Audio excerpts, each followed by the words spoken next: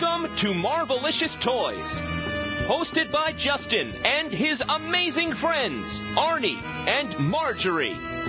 We bring you news and reviews of Marvel toys, statues, and more.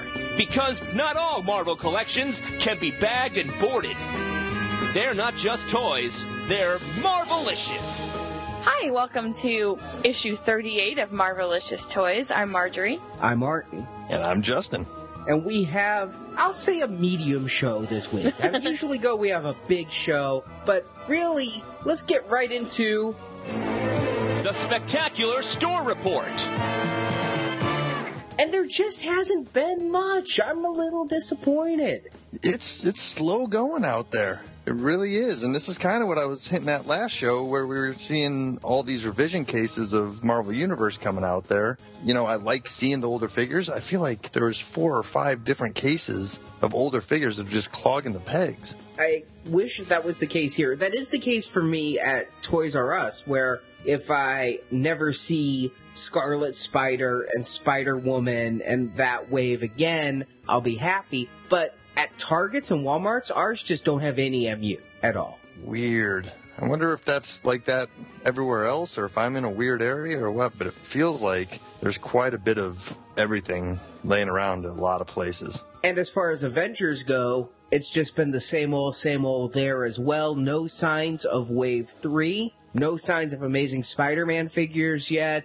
I've been searching for more of the Marvel Legends Wave 2, but I haven't seen any more Marvel Legends since we last recorded. It has just been a real dry spell for these past couple weeks, and I kind of blame Easter. I think that either toys have been bought as fast as they've been put out, or they just haven't been stocking the kind of toys adult collectors deal with. Yeah, seems like maybe a little bit of both, you know, and usually a dry spell like this is, you know, followed by a nice rainy season. We're going to end up seeing new MU, new Spider-Man movie figures. We're going to see the rest of those Marvel Legends figures pretty soon. But yeah, I mean, like you said, there's going to be more Avengers figures needing to come out, and even Avengers figures that we have only heard rumors of, you know. There's going to be the villains from the movie, whatever they may be, the alien race and all that stuff. So maybe it's a good thing to have a little bit of a break for the wallet right now. Well, it's been a break for you. My collecting, due to Avengers hype, is kind of like the Mississippi. It can be dammed in one area, it's just going to flow in another. Finds the easiest route. It does. Water finds its own level. And right now, the easiest route has been the Avengers Assemble trading cards we talked about last time. Things have gone downhill. Oh, no. First of all, I'm going to go out on the record and say I don't think cards 44, 46, or 73 exist. We're that deep into it now, huh? We have stacks and stacks all over the house. Piles. And you're not complete. Right now, I count 6 piles. Did you count the one right next to you? 7 piles. Oh, Did you count the one brother. in the pull-out drawer? 8 piles. And I want to say that these are all anywhere from 4 to 6 inches tall. Mm-hmm. Arnie. I've learned quite a bit about these cards that I will share with listeners. First of all, I've learned whatever you do, don't buy the 7 card packs at Walmart and Target, because I bought those thinking more different exclusives inside. No, they have the same freaking stickers that the 30 card packs have, but the 7 card packs are $2. The 30 card packs are $5, or even if you go to Toys R Us, the 30 card packs are $6. So you're saving a hell of a lot of money buying the 30 card packs, which are double long, versus the 7 card single packs when in a retail store. That's step 1. Step 2, though, is when you go to the hobby store, your comic store, that kind of thing. That's where you get the special decks of cards. And the special decks cost about $5 for a pack of 7 cards. But while you do get mostly the same cards, in each pack you get different kinds of exclusive cards. There's the A-series cards, which are classic Avengers cover cards. The E-series cards, which are foil Heroes Evolve cards with nice character arts. I've got one here of Bruce Banner. Are they kind of foily? Yeah, they're foil and reflective.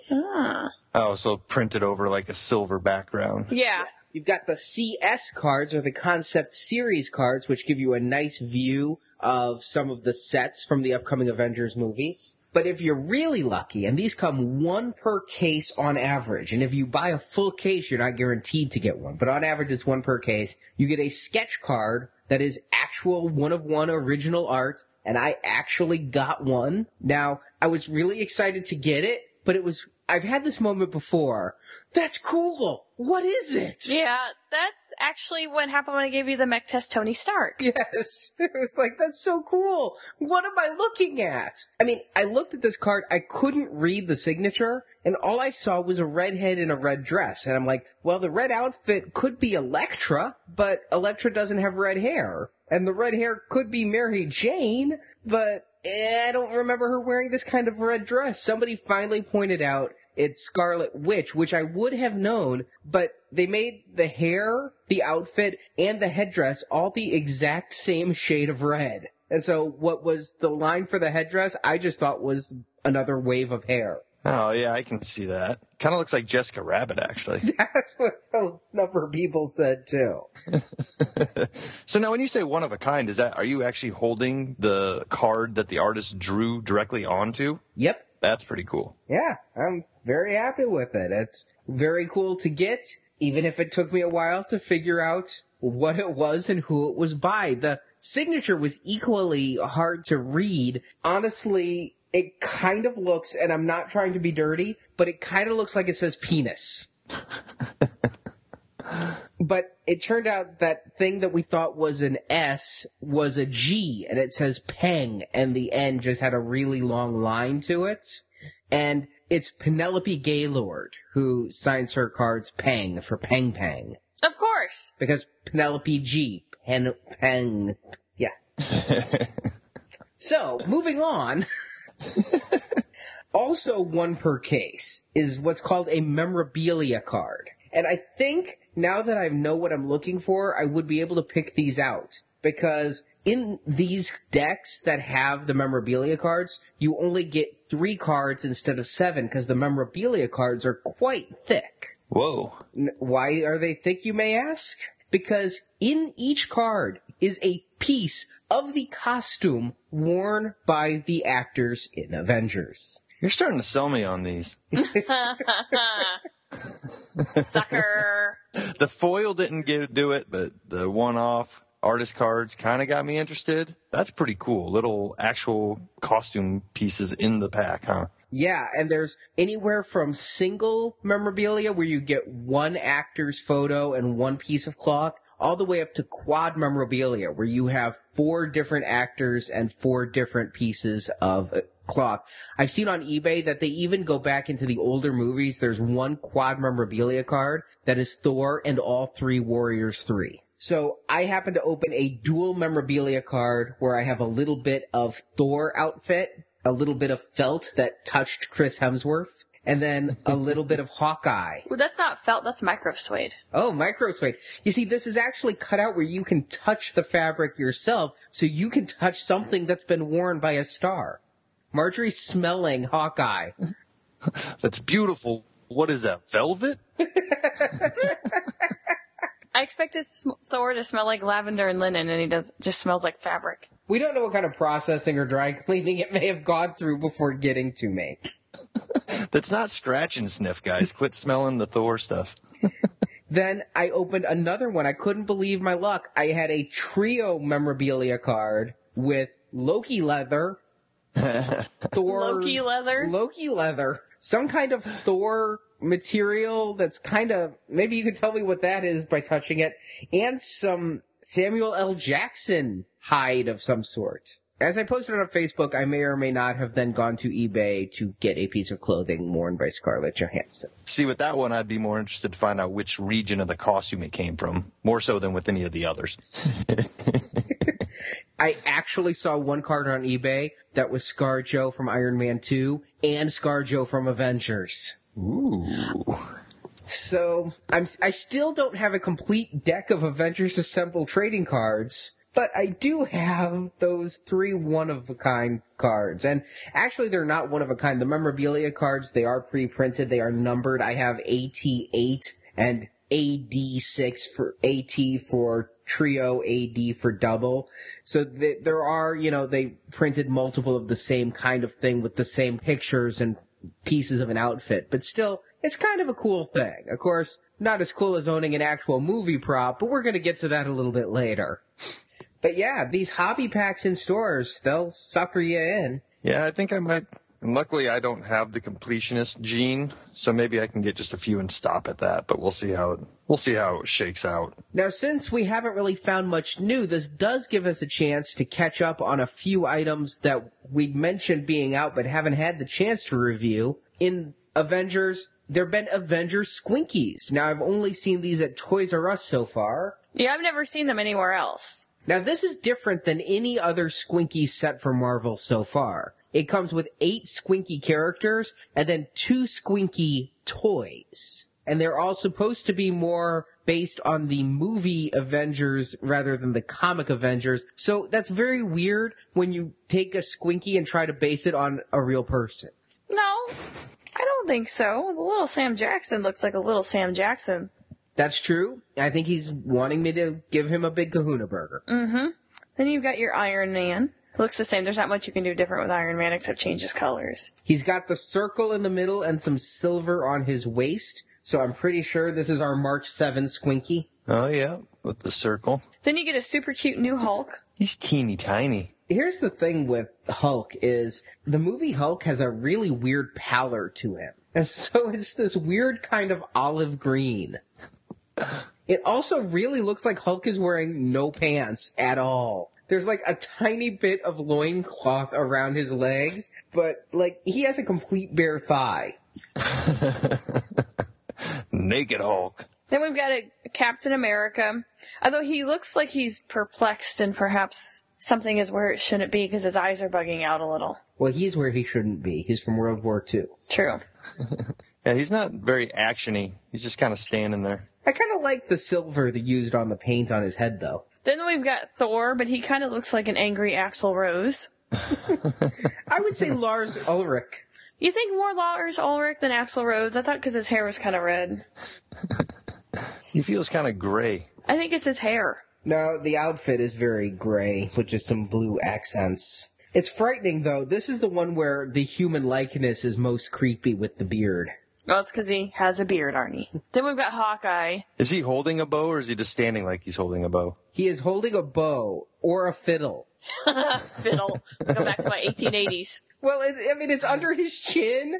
What he's drawing back could be a arrow, or it could be a bow, and Devil Went Down to Georgia. Yeah, that's what I was thinking too. That song did not carry over to the new millennium. Next up, we have a very pimped out ScarJo, Black Widow. Why is she pimped out? Look at all that makeup. It looks like it's like a 6-year-old wearing too much makeup. Doesn't it? Yep. She got the clown face going on. Yeah, what's funny is it looks good from the side or from the back, but the face is jacked on this piece.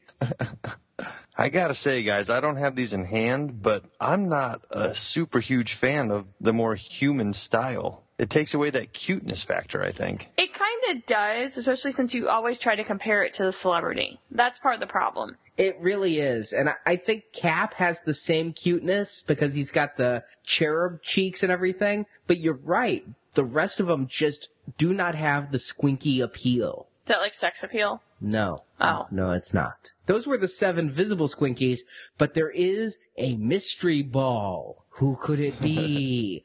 Is it the secret villain reveal? No, it's Loki. It's Loki. He's really cute, though, because he's got little chubby cheeks. Honestly, they made a misstep. Their best designed squinky they left hidden in the package. Yeah, I mean, kind of a rock and a hard place for them there, though. It's like, they always do mystery ones, so who do you put in the mystery ball? You can't, ScarJo. Yeah, but then you open it up and it's like, what did I get here? Maybe Nick Fury would have worked well as the mystery ball. That's true, because you wouldn't necessarily think... Here's the reason why I said ScarJo, is because those two are about on the same level. again, if you do 1, it's Iron Man, 2, it's Captain America, 3 includes Thor, 4 is Hulk. And then when you get down to 5, 6, 7, those are the ones that are kind of interchangeable. And so I think that, yeah, Nick Fury, you wouldn't expect him, that's to be sure. You might think it's the mystery villain and be very cool that it's him in there. I think Hawkeye, because Hawkeye has some ardent fans. One of our photo editors, Jen, is a complete Hawkeye nut. So a lot of people would be excited to be getting Hawkeye. Plus, that guy's going to be in the new Bourne film, so he's got appeal to... Well, there's a few other things that come in there, too.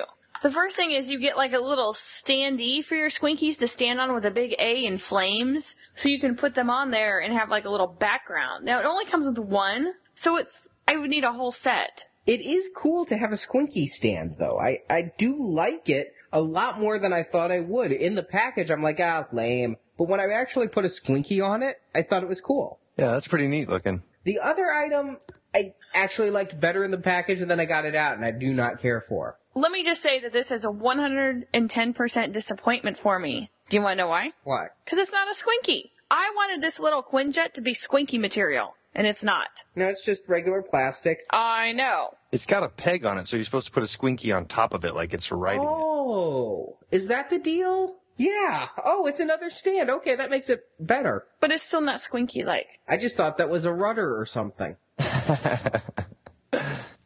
Yeah, Squinkies have this weird non-set of rules with what they are. Like, sometimes they have vehicles. Like, have you seen the cars they have that aren't for anything other than just, like, their own brand of Squinkies? They're really weird. They're the same width as a car if you're looking at them straight on, but if you turn it to the side, it's, only maybe about 2.5 inches long. It's a really weird scale that they've got going on. I'm not quite sure if they know what they're trying to accomplish with it other than things need to be squashed and out of proportion. I think that's part of my problem with the Quinjet is I think it would be cool if they did like a Quinjet at that like Spider-Man dispenser price point and I could put like 50 Squinkies in it, or a helicarrier at that price point that I could put a bunch of Squinkies on. But here at this size and the fact that you only get 1, you can't buy multiples, you can't have multiple stands, it's just kind of frustrating. Yeah. Now, do those come as Squinkies? Like, you guys buy Squinkies more often than I do. How many usually come in that blister pack? Is that a 9-pack or is it a 12-pack? Usually it's a 12-pack, isn't it? Yeah, usually you get 12. Here, because we're getting 2 larger ones, you get 8 and then 2 toys. Okay. Now, in addition to the Squinkies, I don't know if you've had these at your Toys R Us yet, Justin, but I've been hearing from a lot of listeners about blind packaged Marvel toys called Grab Zags. I think I saw those hanging on the end there. Aren't they like that, kind of look similar to the anime style of Marvel? Is that what it is? And they're like really weird pack-ins? The ones I saw they had basically, I think it was a flashlight with different art on it. And there's a couple other things. Are these the same things that you guys have? They are. And in each blind packaged envelope, you don't know if you're going to get a pen, a flashlight, or a Marvel minifigure. And there's an ultra rare black Spider-Man. Mitchell, one of our listeners who did the interview with the Avengers actors back at New York Comic-Con for us, had been sending me some pictures of these, and I keep hitting our stores, and I've hit several Toys R Us's in the area and cannot find them anywhere, but they look pretty dang cute. I know, I kind of want some, so we'll have to hit another Toys R Us. And he tells me that if you fondle the bags, you're able to tell if it's the flashlight, the pen, or the figure by the thickness. I did see these, and I will say that from the ones that I picked up, you could tell that there was a flashlight in one. And I don't know if I could tell if there was any ones with figures in them or not, because there might have been a cardboard thing in the way. So I don't know. Like, overall, once I saw there was a flashlight in there, it really made me way less interested in it. That just seemed like such a strange and almost like non sequitur idea. Unless it's a mag light. I don't think it is. It's just a little plastic flashlight. I might need it. Maybe 1.5 inches, 2 inches long at best. Little teeny tiny like thing. So does anybody seen these figures then yet? Yeah, Mitchell Halleck. And that's he sent me pictures. Dan Curto, a lot of people have these, but not us. And I keep going, and I've scoured the store to the point that I feel like creepy guy going up and down every aisle of Toys R Us. Well, maybe if I get a wild hair, I'll go over to my Toys R Us and fondle some bags for you and see if I can't find some figures for you. Continuing with the cute toys, these are ones we've talked about being out, but never had a chance to review. There's also the Avengers mini mugs. Now, Justin, did you break down and pick up any of these guys? I have a few. I bought the Cap and Red Skull pack, and I bought the Nick Fury so far. And every time I look at them, I keep seeing the Abomination and Hulk, and I'm eventually going to break down and buy that one. The Hulk's very cute. And then the rest, yeah, and the Abomination is awesome. Well, of course, there's the two series. There's the movie series and the comic series. Yep, the movie series are the individually packed ones. Right. And then the comic series are the 2-packs, right? Exactly. And you can definitely tell a difference between them. The movie series are far less colorful. Again, Hulk has that weird olive kind of pallor going on. Now, having gotten some mini mugs at San Diego Comic-Con and things, I was surprised that the toys are not removable from the hands. So like Nick Fury has a gun, Thor has a hammer. You can't take those out of the hand. I don't know if that should be too surprising, because I think they started that when they started doing the mini Star Wars mugs too. And if I remember correctly, those were shaped right into the figures themselves too then. Yeah, I think he's right. On the bigger ones, they used to come out. But when they started doing the mini ones, if there's an accessory, it's sculpted right in. So looking at these, there's the 6 movie ones. We've got Hulk, who, he's cute. He's got little Hulk nipples. Why are Hulk's nipples so damn cute? They're fantastic. And his little, he doesn't have ears. Yeah, he does. Don't you see? It's just the way the hair is curved. Okay, he's got his hair, it's kind of long. It's time for a Hulk haircut. I think he's fine. I wouldn't say the Avengers Hulk mug blows me away, but he's cute like all other mugs. He looks a little bit confused. In the latest TV spot, Oh, it's awesome. Hulk gets a little smile that is tremendous, and I would have liked this Hulk to have that little smile if I was going to pick a Hulk mug expression. Yeah, this Hulk looks like he is very confused about something. Like somebody just asked him a very complex math question. Huh? Hulk no calculus. Then you've got Hawkeye again, and I think he's kind of cool. I mean, everything has him in the shades with the little earbuds so that he can get orders from Coulson or Maria Hill or Nick Fury. It's also not a spectacular mug, but I like the detail in the outfit and the wrist guard and everything that they gave him. His hairline seems a little strange. Kind of looks like he has a mullet going on. No, it's in accordance with Hulk. Hulk's hair is a little messier because, well, you know, Hulk's messy. He does have a chin cleft, did you see? That's right, yeah. Yeah, a little Pac-Man on his chin. Uh-huh. Well, if you have a problem with their hairlines, let's go ahead to Nick Fury. He does not have a mullet. Or any hair at all. He's got the goatee. Well, okay. No hair on his head. He's very cute. He has the little scars going under his eye patch. It's a nice touch. He's holding 2 pistols, so I'm curious if that's going to be movie accurate, if he gets 2 guns ablazing. He doesn't seem like the type to actually get engaged. He seems like the type who stays back at base and gives the orders. Looking at the art, do you think they're trying to approximate a trench coat onto him there? Is that what I'm looking at? Just as a paint job rather than a sculpted piece? I don't think so. I think they're going for the black under outfit, because if we go to the next one, Thor, if they were going to do the trench coat, I think they'd do I think he'd actually get one. Because Thor has a removable cape. I mean, it's not, intentionally removable, but that's how they get the cape on him. So you have both Thors. Is it the same cape from Thor to Thor, just painted differently? Yes, it is. Same hammer? Yep, same hammer, same cape. All right. Same body, it's a repaint. The comic Thor has a helmet that's just painted on. They went the really cheap way on that one, but because the movie Thor has no helmet. Brian Ono from FX Collectibles has confirmed that while they're selling a Thor helmet as part of their prop replica line, it's from the Thor movie, not from the Avengers movie. So Chris Hemsworth's hair shall not be contained. His wig.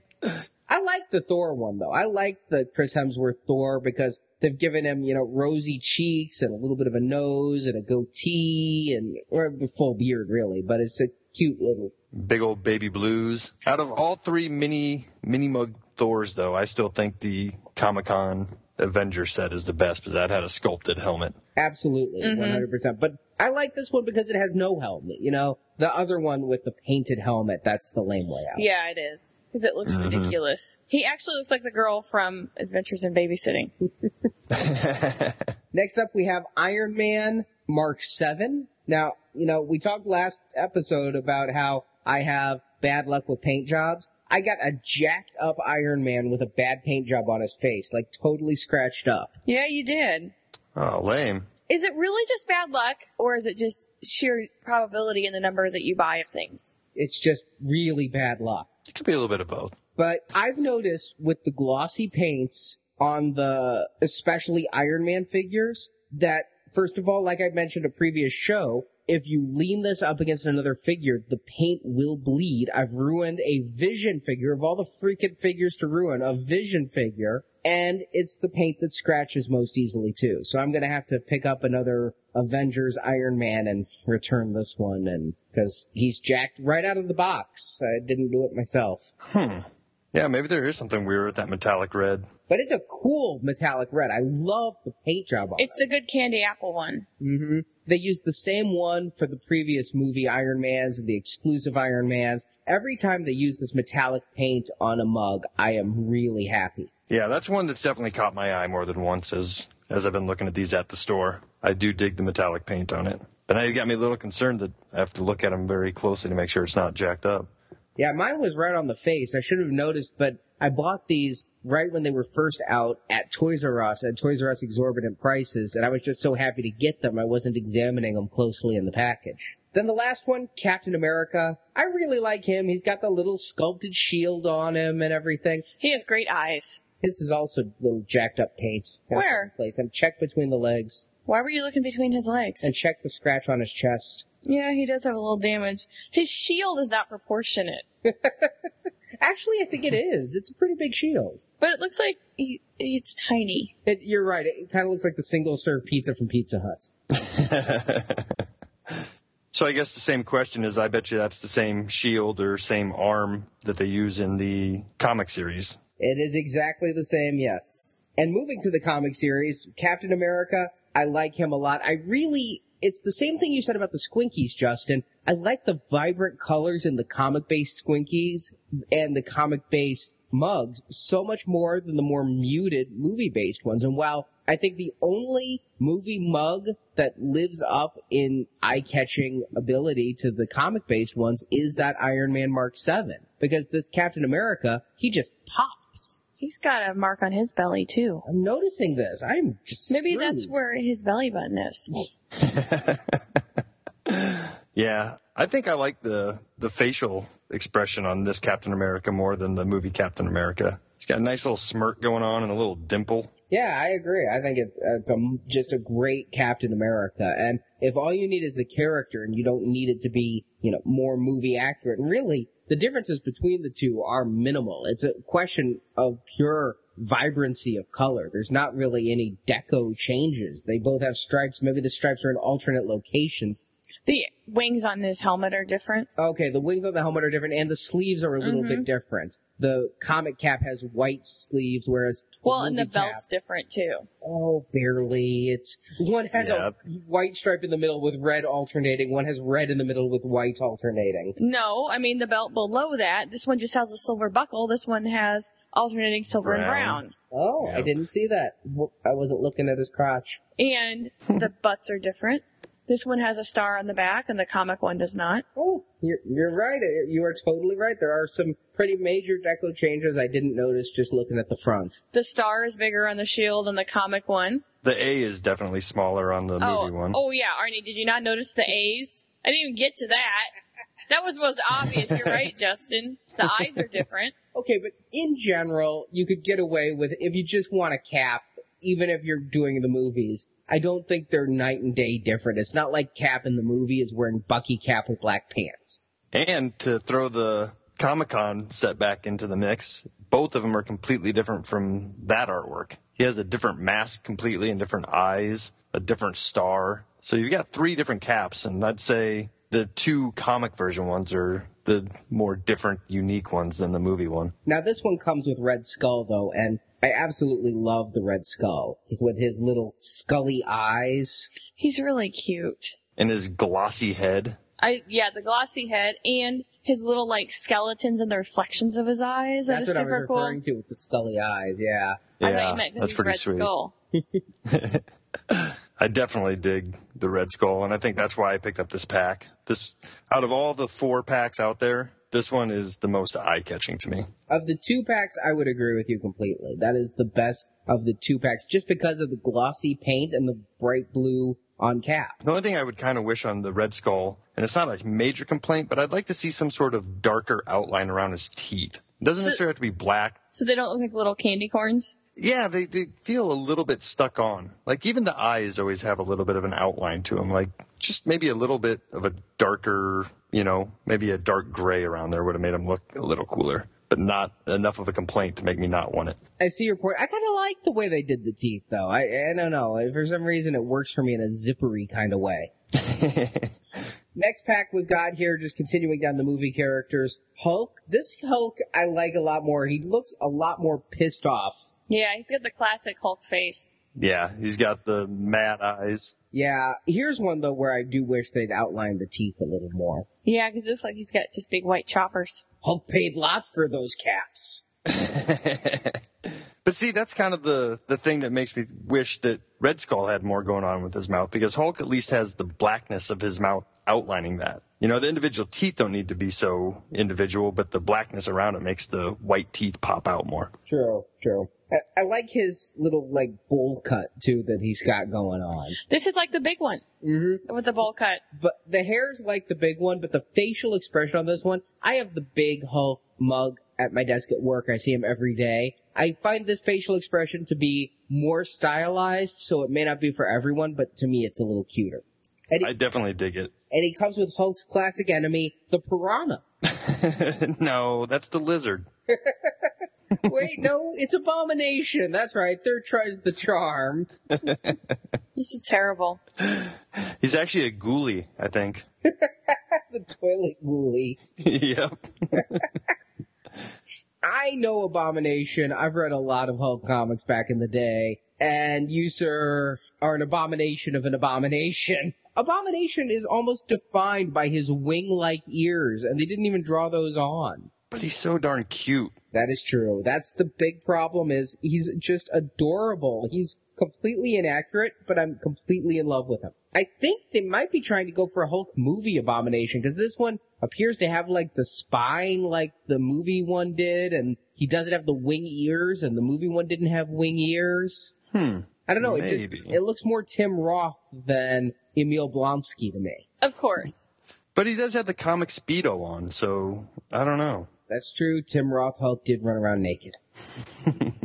The third pack, this one, I don't know why it fails to excite me, but it does. It's the Silver Centurion Iron Man and Ironmonger. Silver Centurion Iron Man is fine, but he just lacks the je ne sais quoi. That's because the silver is just not there, and his face is very plain with the silver and the red. The red sucks. It's just not the right red. But if you look, he's a heart. See the heart? Oh, he has a heart in his face. That is true. Or a butt. It's a heart.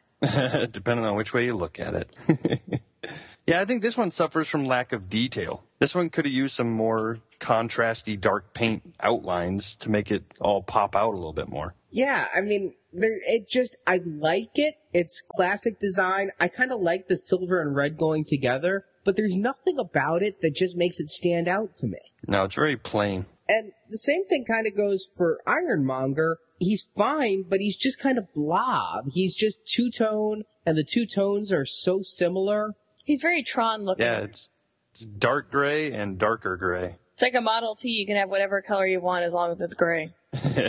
This one's got messed up paint, too. See the side? Where? Right. Actually, he's bumpy. Maybe it's just not paint. It's okay. Oh, yeah. All right, I'll put him on my list of replacers. We're replacing half my mini mugs for paint problems.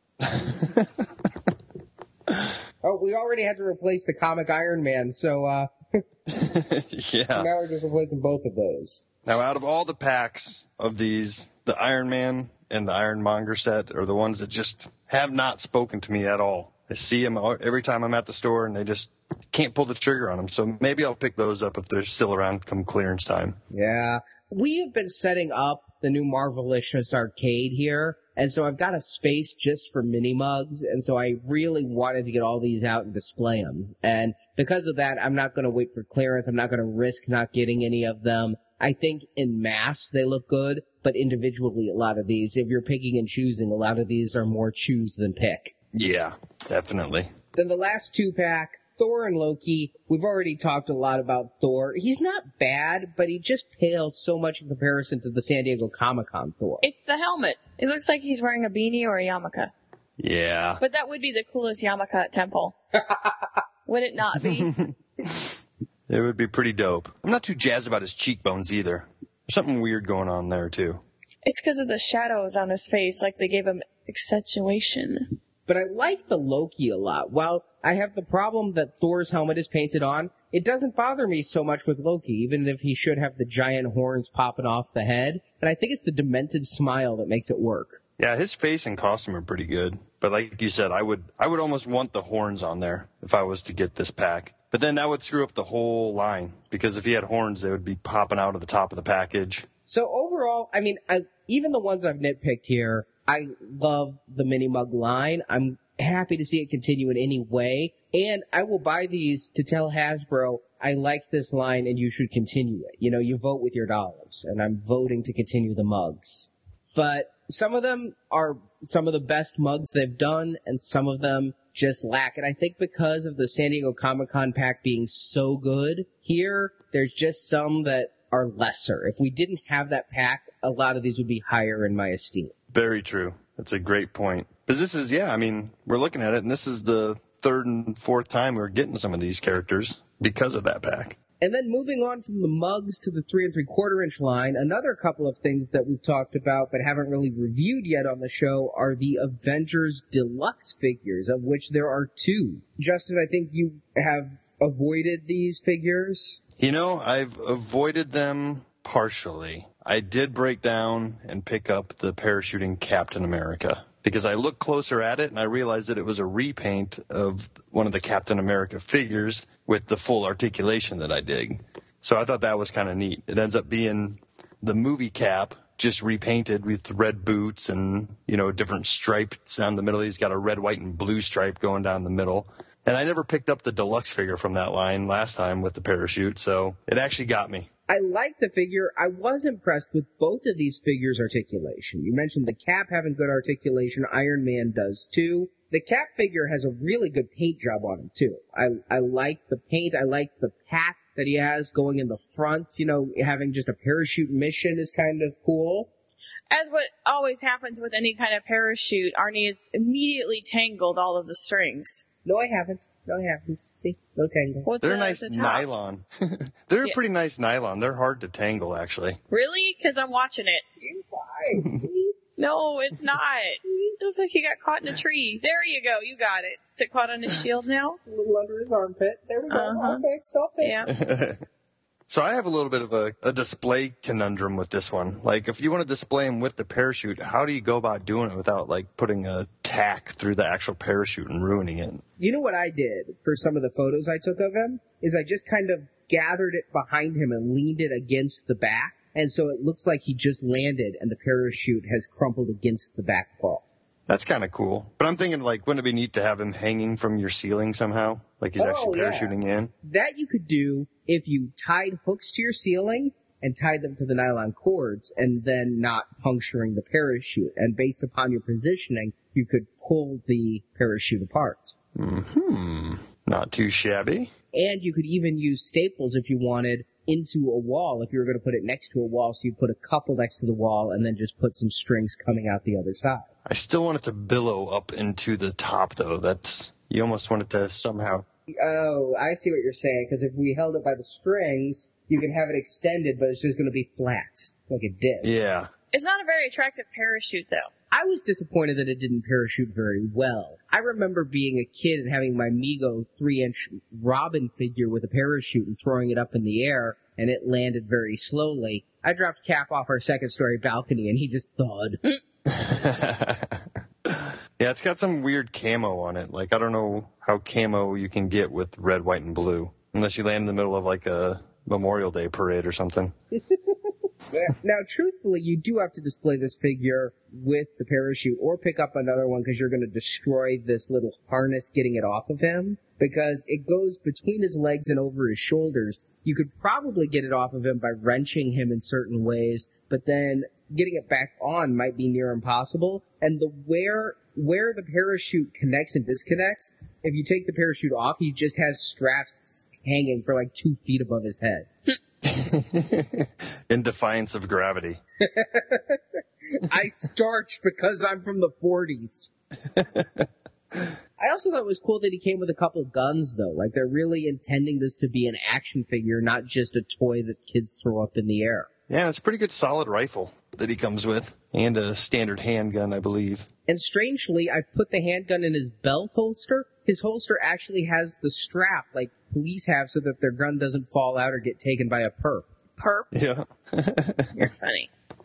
Now, the other one is the dive bomb mission Iron Man, who is Iron Man with wings and missiles. Yeah, those are the same wings that we got twice in the Captain America line, in the deluxe line. Now, my question is that Iron Man from the Iron Man 2 series, or is that a repaint of the Avengers Iron Man? I am pretty sure this is an Iron Man 2 series figure based upon a handful of things. First of all, the triangle in it. But I believe the triangle is now right side up. Uh-huh. Because the triangle should have the point at the bottom, yes? Yep. And it does. But it is a highly articulated figure. It's got ball joint and swivel joint hips, knees, no ankle articulation, no wrist articulation, but shoulders, elbows, head, all highly articulated. In fact, the joints were a little too loose. See, that's what makes me think that it might be a repaint of the Mark VI Avengers Iron Man, along with the Reflectron Iron Man? That's right. He's got a copyright 2011 stamp in him, though, so he's definitely Iron Man 2 era. He looks kind of neat, though. I mean, I dig the paint job. I dig the paint job. I don't know why he has a Spider-Man's logo on the front of his dive bomb. Because he borrowed that from Spider-Man. They're friends. They hang out together. Don't you know that? I would recommend it if you want a nice Mark V-ish Iron Man on shelves right now. It's a good figure with good articulation. He has a hole in his back, which I don't recall a lot of Iron Man having. That's how this rig partially fits. He only has a hole in his back when it's convenient for him. But no, actually, I like the Iron Man more than the Cap in this one, although it is that glossy paint, so don't lean him up against any really valuable figures. Keep him away from your vision, kids. Now, in some other store news, I did find a few random items. I saw at Toys R Us the Captain Action outfits that we talked about on the show a long time ago. The soft good outfits you can put on your Captain Action for Captain America and Spider-Man with pop-off heads, because kids like nothing more than to pop off heads of figures. See, I saw those too, and, maybe I didn't look at them close enough, but I assumed the figure was in there. They package them kind of tricky. They do, and the outfits were only $19.99, which is a lot less than we saw them going for online. Way back when they were first announced, they were going to be closer to $30. So I'm like, for $20, I'll pick that up. And then I realized I'm just picking up clothes and there's no doll. I'm looking around and I couldn't find the doll anywhere in the store. So I'm like, all right, what do I do? Yeah, some kid's going to be awful disappointed opening that up. I got Spider-Man's pajamas. Might as well pop them in the oven.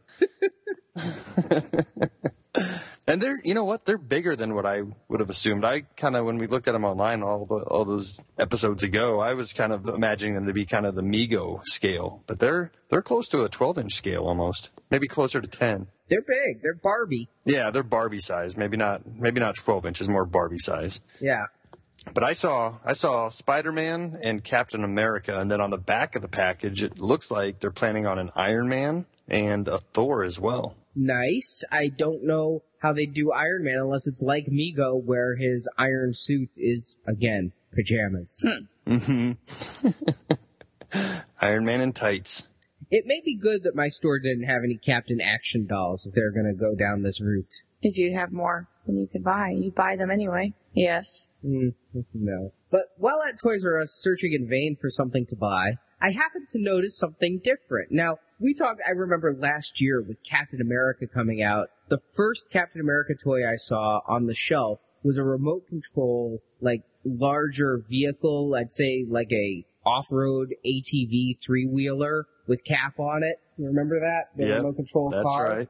Yep. Well, they had two of those, one for Cap and one for Iron Man for Avengers. I'm like, okay, yeah, whatever. But then I saw something I had to buy. They took it a step further for Avengers, a flying Quinjet. Ooh. Remote control flying Quinjet. Don't get too excited yet, Justin. Is it one of those styrofoam? It is, yes. It's styrofoam. Is it made by Air Hogs? No Silverlit. Oh. Well, I bought this not as a collectible. You know, I don't always buy everything to collect, but Marjorie and I like to play sometimes, and I thought for $40, a flying airplane, that would be fun. At the very least, we could torture dogs with it. Because they like the Star Wars flying things. They view it as an assault. And I'm a boy. I like flying things. I like RC airplanes. And for $40, I wasn't expecting top of the line, but I was expecting more than styrofoam. I did think it was plastic. I will say that. I was surprised when I took it out of the box and it was pure styrofoam, but it's a solid styrofoam. Oh, yeah. As if not hollow? I'm not understanding.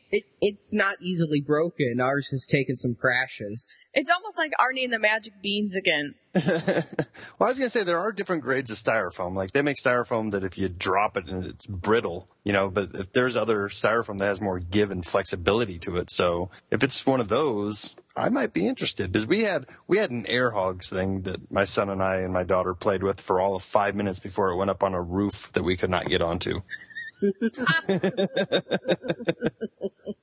We took ours to a park. Maybe that's smarter. Yeah. We were going to do it in the backyard, but the initial instructions I read talked about needing 8 meters of cement for liftoff going into the wind. You need like a runway. Yes. And so I'm like, okay, we could try the driveway, we could try the backyard, but I could see this going over somebody's fence. I could see this going in the pool. I could see this going a lot of different ways. So when Marjorie said, let's go to the park, I was all for that. And that's a good thing we did because we did lose it somewhere around third base. Yeah. It was just... And we weren't near a baseball field. Yeah, it just takes one good gust of wind to really take that thing off course. Well, here's the thing. There is no course with it, Justin. There's supposed to be a right and left turn thing, but no matter which way you turned it, it just went into a circle. And now, the difference was if you toggled it to the left, it went in a circle. If you toggled it to the right, it went in the same direction, just faster. It just kept going like corkscrew. And then every once in a while it would go up and then back into a corkscrew. Oh. Did you adjust the yaw on the controller? I did. It does have yaw, and I did adjust it. Here's the thing with it, is it specifically said take off into the wind to get the most lift. Now, I'm no avionics expert, but doesn't that sound wrong? Maybe. It sounds like, you know, antithetical advice, especially if taking a leak. But maybe with an airplane, it does need more of a headwind to take off. Yeah, because the whole point is to get the wind going under the wings. And so the reason that airplanes need to speed up before takeoff is to get wind going under the wings to provide lift. Yeah, it makes sense. The same way you throw a paper airplane is to get, you know, some airflow going under the wings. Yeah, it didn't work at all. Yeah, I mean, there's diagrams that show wind going right and the airplane going left at takeoff. And there's other pictures, so I knew I was doing it right, but here's what would happen is it would start to take off and then immediately turn around and hit Marjorie in the face. Yeah. This happened about 3 times. I have one of them on video. Yeah, here's some screens. She was videoing, and she said at the beginning, I don't want to get hit. And I'm like, oh, what are the chances of that? Well, it would lift off, and the wind would then immediately turn it in a circle away from the wind, and she happened to be standing in the flight path repeatedly. It's like I had a magnet on me. And it wasn't intentional, because I had no control over the damn thing. Finally, we gave up on the runway liftoff, and it turned out later in the instructions it said you could throw it like a paper airplane into the wind, And Do you know how hard it is to throw something that is basically without weight? Try imagine throwing a sheet of paper. That's what it was like, and it will have the same results as this Quinjet. into the wind, no less. Yes. So go outside. I'll save you $40. Take a piece of paper and try to throw it into the wind. That's what our experience was. I believe there's video comedy evidence of that. I don't know if you guys watched Arrested Development, but Job was trying to throw away Yes. a bill into the ocean in a very dramatic fashion. Yes. It was a letter. Yes. Yeah, That's kind of what it was like. Yeah. that's what I'm picturing. Now, I will say, after a while, we figured out when the wind was at its calmest, strangely, throwing it in the general direction of the wind while the machine was already at full speed would be enough to get some flights, and we would have flights that would last up to 90 seconds or so. Yeehaw! But then it just kept spinning circles. And more circles. No, what would happen is it would start, and I threw it, so it's obviously going away from us, right? And then you're like, wow, it's flying. And that I understand what the Wright brothers felt like after our own little Kitty Hawk crash after crash after crash. When it finally took flight, I was in awe. And I'm like, oh, look at it. The glory of flight. Oh, it keeps going away from us. Okay, that's getting pretty far there. Let's try to turn it around. And so turning it around back towards us, because I'm throwing it in the direction of the wind, means it's now going against the wind. So the wind blows, it turns right back around again. So I'm like, no, come back this way. No, I'm going back that way. It would then start the corkscrew that Marjorie referred to. It's going back. It's not a fun toy. It was fun. It's dangerous. It was not dangerous. You got hit 3 times and you're alive. I've got PTSD now, though. That sounds like you had at least a little bit of comedic value. I'm sure the people in the park were laughing at us. It really did fly pretty well for a while. I thought we were going to lose it in the top of a tree. It got pretty high on one windy moment, and I'm like trying to take pictures of its flight, and then I'm like, we have no control over this. It's going where it's going to go. I'm like, it just needs to go 2 feet to the left, and we're going to have to climb a tree to get that thing back. What do you mean we? It'd probably be me. But I am going to return it just because it wasn't anywhere near as fun as I'd hoped, because it was lack of control. We were able to get 4 flights out of it, and we probably had 40 aborted attempts, and every single flight ended just with an out-of-control crash. Mm-hmm. And I know there must be some user error involved, because neither one of us is very good at flying things, but the fact that it just couldn't go in any given direction was a problem. So it was an impulse buy that I don't regret, because we've now reviewed it and tried it out, but I'm going to take that $40 and put it someplace else. Yeah, that seems like the same story I've had whenever I fall for these kind of cross-promotional tie-ins to flying machines. Like, I got the Millennium Falcon that's basically a helicopter with styrofoam around it, and that was just not a fun experience. It was too hard to control.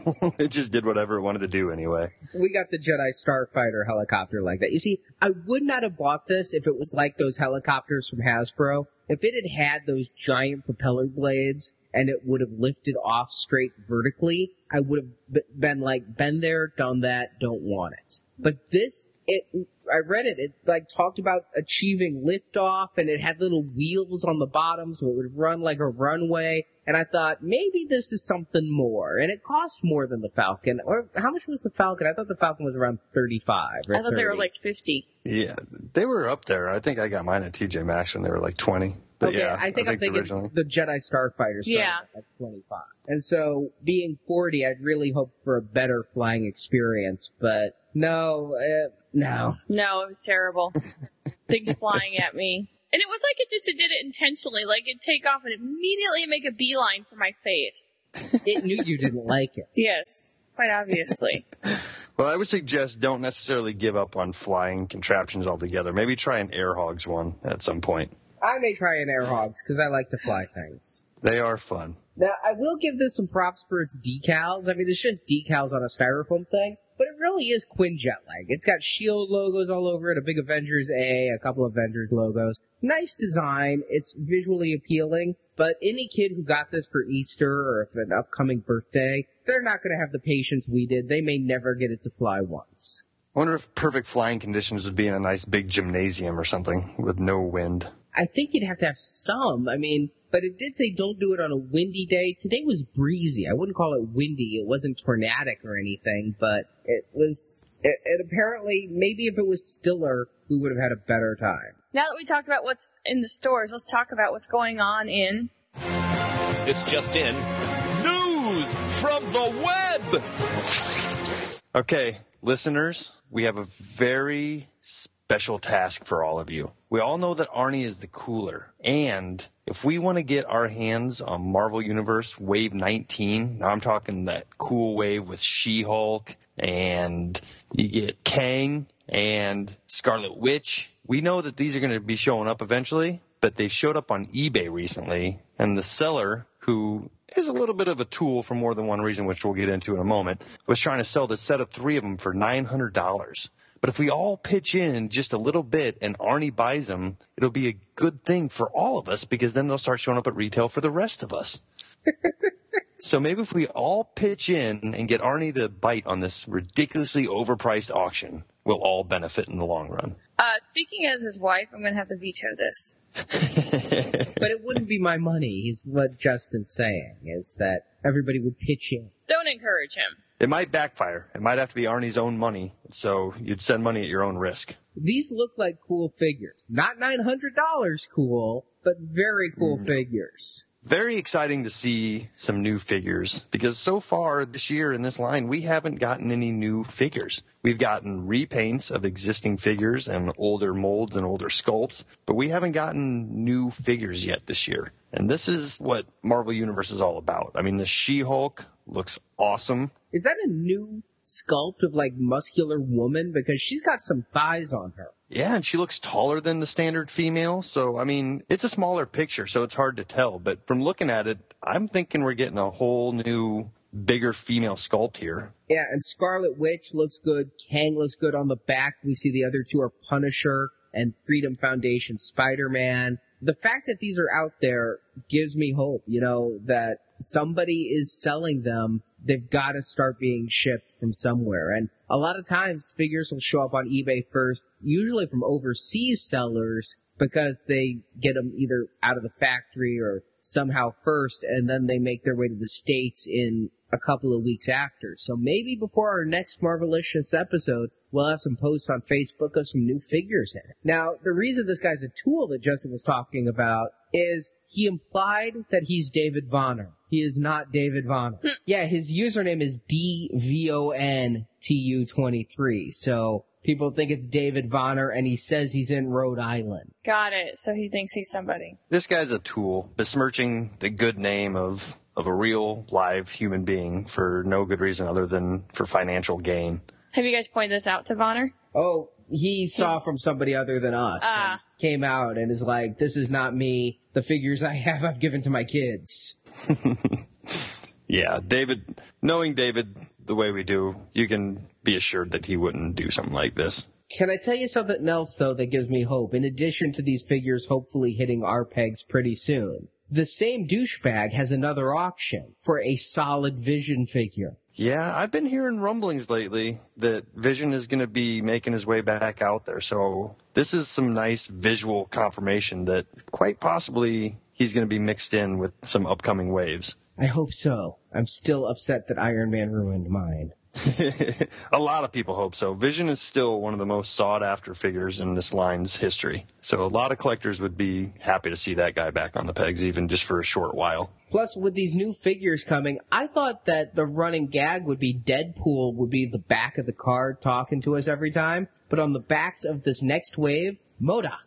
Yeah, that's a little odd. They usually keep the same back character for the entire run of that year. And now, two waves in, we're getting MODOK now all of a sudden. Can a MODOK Marvel Universe be far behind?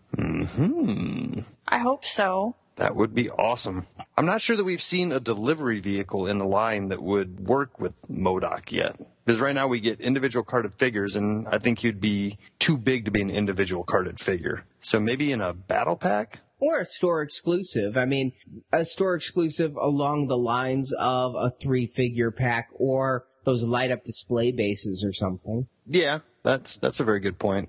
Or maybe a giant figure pack. I mean, remember, we did get Giant Man and things, which are probably the same amount of plastic. MODOK is wider and squatter. Yeah, I suppose there are some avenues that they could squeeze him into the main line. More likely than not, he may pop up as a con exclusive. Oh, that would piss a lot of people off. Speaking of pissed off, Hot Toys has announced that they're doing another Avengers one, the Iron Man Mark 6. Because, he's in the Mark 6 armor at the beginning of Avengers, as we've seen. Get this! They're doing a joint promo edition with a light-up Avengers base. Guess the edition size. I did see this. Marjorie, do you want to take a guess? I saw it also, and I imagine that we will have every single computer we have lined up ready to go to get best chances. Nah, I'm giving up. There's only What? 16 of them in the world. I'm not getting one of these. You gotta know somebody. You gotta be Joe Quesada to get one of these in the States.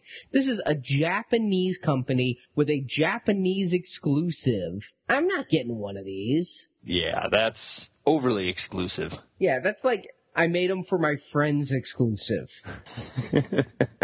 Now, it being an Avenger stand, though, that is something that they might eventually put out on its own as something you can buy on its own directly from the slideshow or something in the future. Well, I can be fine without the 16-piece because Hot Toys is so crazy. I can't be that level of completionist where I have to track down every variant. It's like that MLK version of the War Machine versus the special version of the War Machine where the differences were minor enough that I'm not going to go crazy over the milk version. Yeah. But the figure itself, which is limited to 3,000 pieces, it's kind of a damned if you do, damned if you don't type of thing, because I already have the Mark 6, the original one. And the reason I would be interested in this one is because it comes with a really kick-ass Robert Downey Jr. head, which the other one didn't.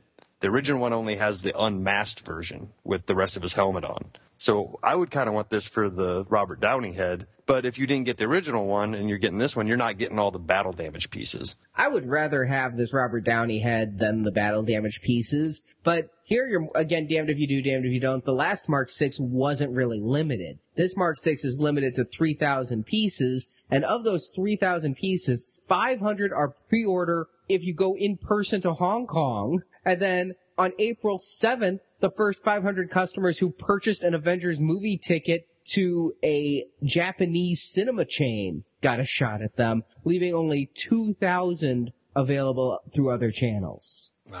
But that's the thing with edition sizes. Like, do we know what a standard edition size for a Hot Toy is? I would assume it's right around 3,000 to 5,000 pieces anyway. You've got a good point. I've done some Googling, and I tried to think of that secret project Iron Man that went so fast last year at San Diego Comic-Con and sold out in 5 minutes at Sideshow, and I cannot find an edition size of that. Yeah, so it could be a marketing ploy. That could be a standard edition size or just slightly smaller than a regular edition size. We will see. I'm going to be following all of the Hot Toys sites to see when this becomes available and state size. Well, at the very least, we know there's still demand for that version of the character because it routinely goes for twice its original retail price on eBay. And you are right in looking. eBay scalpers claimed that the secret project Iron Man was limited to 500 pieces, and Sideshow's forums have people going,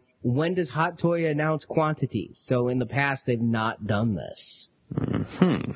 So a wait and see. But if this is one you're on the fence on, because of the announced edition size, it's the one to not wait on versus, say, Hawkeye or Nick Fury. Yeah, especially if this is the version of the armor that you want, pull the trigger. Because it seems like they maybe revisit each Iron Man armor slightly in a different way once. So this might be the last chance at the Mark 6. Now, next up, we have Jerry joining us. He's going to be back every episode for the next few. So excited about Avengers that he's going to be doing timely reviews looking at Avengers tie-in toys from the past, this time looking back at 90s Toy Biz Hulk figures. Let's turn back the clock for Timely Reviews. Hey everyone, Jerry here to bring you a new installment of Timely Reviews. I'm continuing my series from last time, in which I'm going to focus on a mid-90s Marvel animated series.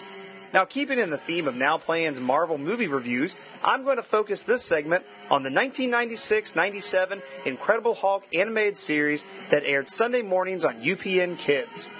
This show is not to be confused with the Incredible Hulk series that aired on NBC in 1982 along with Spider-Man and His Amazing Friends.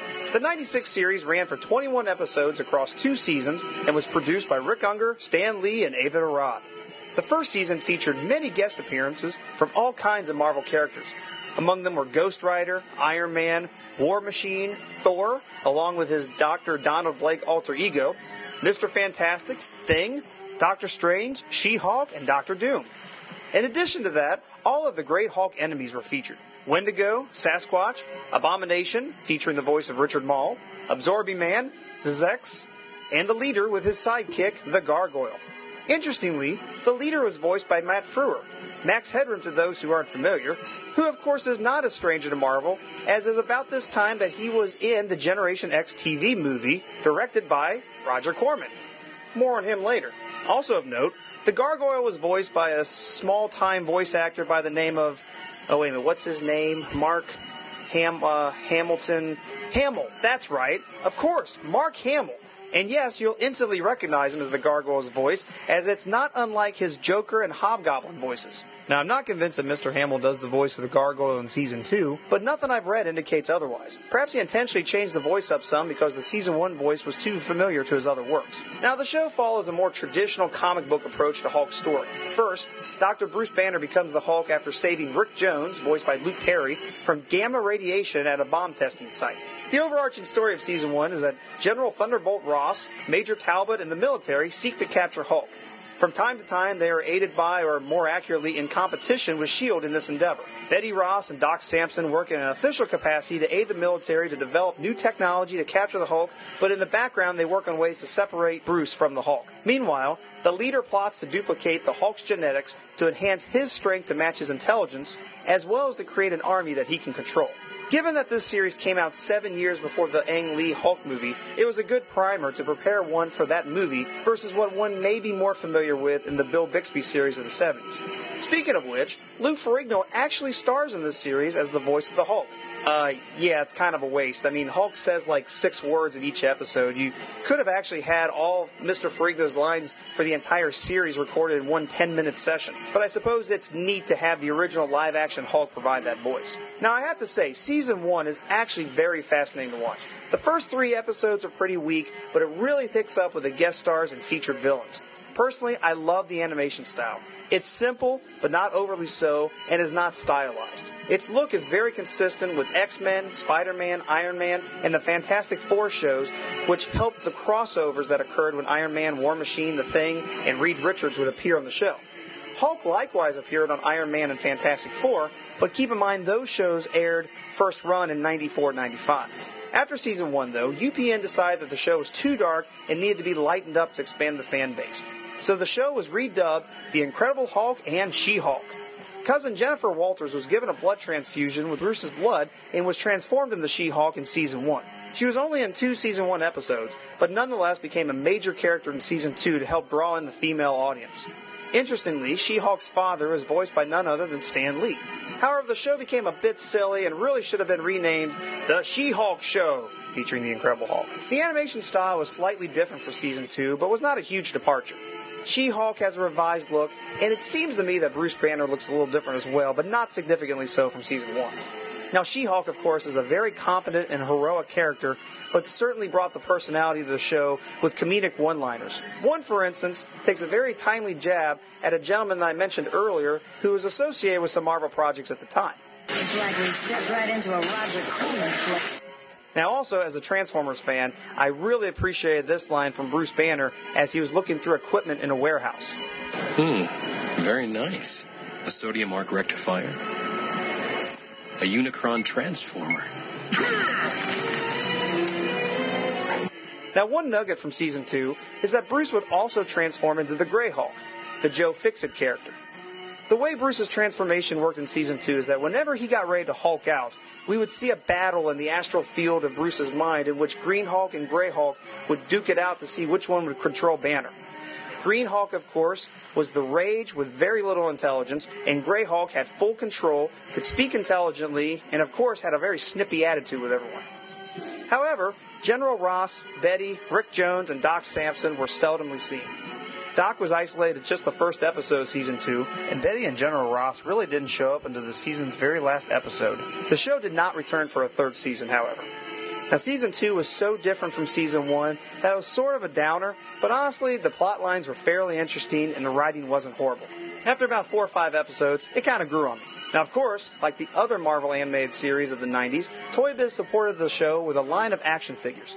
Now, similar to the show itself, the Incredible Hulk toy line felt like 2 different figure lines that were produced from 1996 to 1998. The first figures released were very large-scaled, detailed figures with action features and accessories that were technically considered a 6-inch line, but were more like 7 inches. Of course, the line featured monstrous characters, so perhaps they were properly scaled to, let's say, a 6-inch human character. These figures were on very large backer cards with the show's logo and an image of Hulk's eyes and forehead.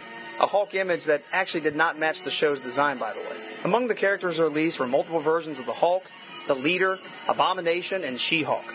There were some very cool Hulk figures. Aside from the regular Green Hulk, we also got a Grey Hulk, and my favorite, a Hulk figure that was actually hollowed out in the back such that you could place a much smaller, and horribly out of scale by the way, Bruce Banner figure into. We also received a Smart Hulk figure in the second wave that was sub-named Transformations that also gave us a Hulk 2099 figure, which was never actually featured in the show, Maestro, and the Absorbing Man. As a side note, a She-Hulk repaint was offered through Toy Fair magazine as a mail-away offer in which her purple jumpsuit was redone into a Fantastic Four uniform. It was actually the only She-Hulk figure I had at the time. I practically refused to buy the carded version because it was sort of the peg warmer of its day that frustrated you every time you saw it in stores. Now, the second series of figures for the show were completely rescaled with a new card design. These figures were scaled more to 5 inches, in which even the Hulk figures were about that size too. The card had a much smaller show logo, but more prominently featured a Hulk image that matched his TV show design. The line had 2 waves, the first sub-named Smash and Crash, and the other Outcasts. Of this line actually came my favorite Hulk figures. It was smaller with less detail than the first series versions, but I actually loved the design. It was more true to the show. Now, this Hulk figure has this horrible action feature in which one of the legs is spring-loaded to deliver a kick.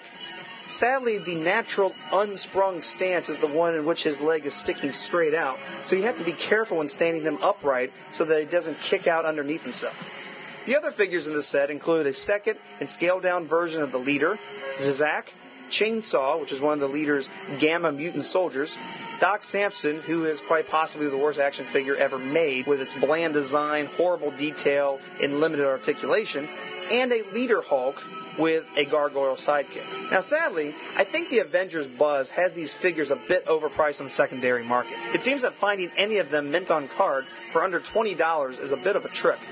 Some of the more obscure figures, though, may go for a little bit more. I think you may want to wait a bit, see if the prices come down.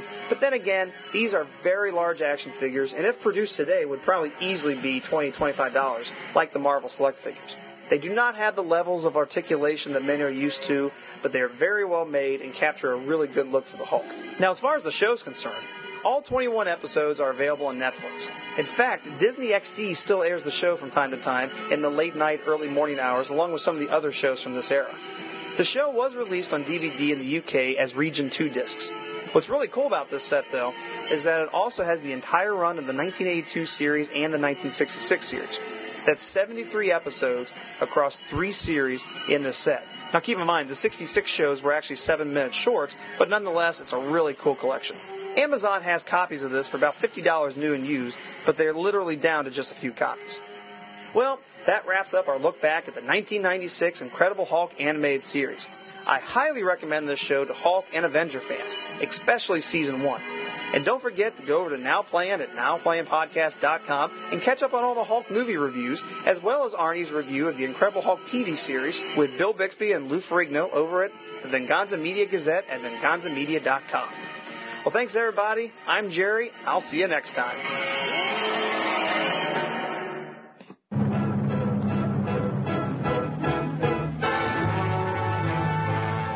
Thanks for that, Jerry. And speaking of Hulk, over at Now Playing, Stuart, Jacob, and I are still doing our Avengers series reviews, and I'm continuing to make my way through the novelizations of those reviews, and this week I'm going to be looking at Peter David's novelization of The Incredible Hulk, the one starring Edward Norton. Of all the Marvel movie novelizations I've been reviewing here at Marvelicious Toys, and plan on continuing to review for a few more books. If listeners enjoy these reviews, let me know by sending us an email. But the book I've been most anxious for was Peter David's The Incredible Hulk. And I've said in the past 2 book reviews that while I've read a lot of Peter David's work from Star Trek to Spider-Man, I know him best as my favorite Incredible Hulk writer. I feel his take on Hulk and Bruce Banner is the best I've ever seen, so anytime he gets paired with the Green Goliath, I take special notice wondering what aspects from comics he may use in his characterization, or if he might explore things in these books that the comic continuity wouldn't allow him to do. But more than just Peter David returning to Hulk,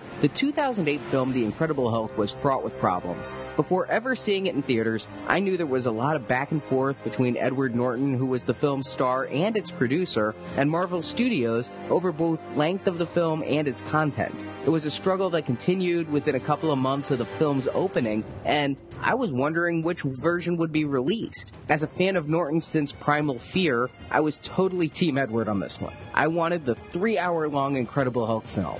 I wanted a film that not only gave action, but also rich characterization and explored the human characters as much as the CGI ones. Plus, I heard there was a Captain America cameo during a scene being cut, and even in 2008, I was uber hyped for Avengers. I wanted that reference in there. I was really disappointed when it was finally decided Marvel's much shorter cut would be the one released, but I held out hope for alternate cut to be available on the DVD, as they've done for so many other Marvel movies like Fantastic Four, Ghost Rider, Spider-Man 2, hell, even Elektra got one. You can hear me review all of those at nowplayingpodcast.com. Yet, when the disc came out, there was just one cut of the film, the theatrical cut. Sure, there were some deleted scenes on the disc, and I watched them. I didn't see Captain America. I felt there was still something missing. So I really tore into Peter David's The Incredible Hulk novelization.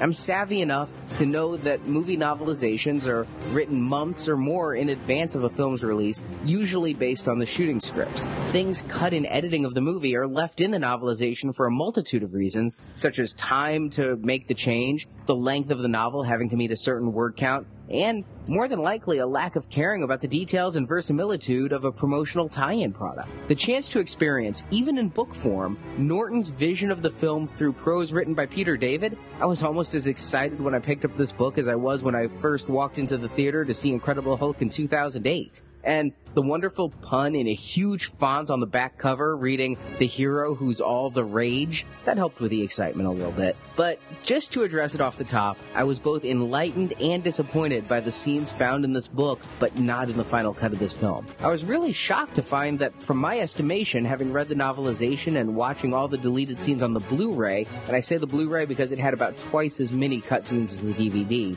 I was wrong. I thought there were scenes left off the Blu-ray. No. All the major scenes I found in David's novelization were right there on the Blu-ray bonus features. The vast majority of them are Bruce, Betty, and Doc Samson scenes in Virginia, and that Captain America cameo I felt I'd been cheated out of, turns out it was in there too in the deleted scene in Antarctica, but I never saw it. It was literally blink and you miss it. Google showed it to me better than the movie itself did. So going through David's novelization, there were really no surprises in store for me. No major revelations. Had I read this back when the movie came out, this would have all been new material. But the Blu-ray really stole this book's thunder. But the book was helpful in clarifying where some of these scenes fit in the scope of the film, but that's just about it. The only thing this book told me about the behind the scenes from the films was that the Stan Lee cameo was not intended to be how it ended up. In the movie, Stan Lee is seen in an apartment drinking a bottle of soda that had Bruce's blood in it, giving him gamma poisoning. He drinks it, drops it, and the gamma poisoning tips off the government to where Bruce had been hiding. And in the director's commentary, Louis Leterrier mentioned that Stan Lee was incredibly hard to schedule, a very busy man, especially for his age, and that was a last-minute shot. In the book, it seems that there was one scene likely never filmed of Bruce and Betty getting into Manhattan when they were on the run by boat. The boat was named Excelsior, and it was piloted by a highly animated, white-haired, talkative man. If this had been the Stan Lee cameo, it may have been his largest speaking role to date. As for the bottle of soda, it was drank by a little boy who went into the hospital and then showed up briefly at the end fight watching Abomination and Hulk. Really, it was a useless character.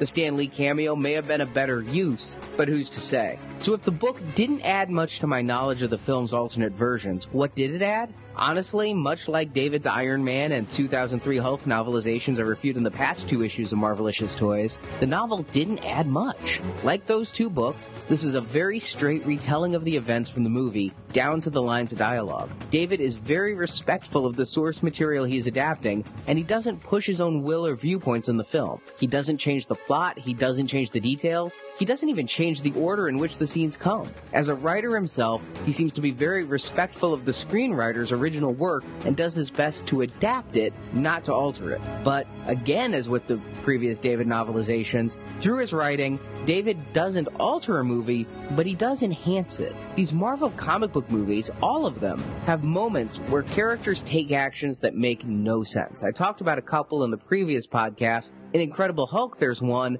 where Bruce is in Brazil being chased by commandos, and he's running down an alley, and a military truck cuts him off, and out steps General Ross. It's the moment where Bruce comes face to face with his former employer, and we get some FaceTime between them, seeing each other before their next showdown in Virginia. But Ross doesn't actually do anything. He just stands there announcing his presence, and Banner changes directions and runs away. And watching this movie, this all happens in a couple of seconds. It's a quick beat, the brief meeting of the characters. It's a very show-don't-tell movie-making moment. But if you take it out of a movie and think about it, as David is being paid to do, why is Ross there? Why doesn't he have a gun? Or why doesn't he send another commando to that location who has a gun and can trank Banner? In the book, David has Ross realizing this was a boneheaded move and berating himself for it. A move made out of ego more than military intelligence. I kind of like that explanation, but truthfully, there are many moments like that in this book where nonsensical actions occur and the characters just chide themselves for making poor decisions. And while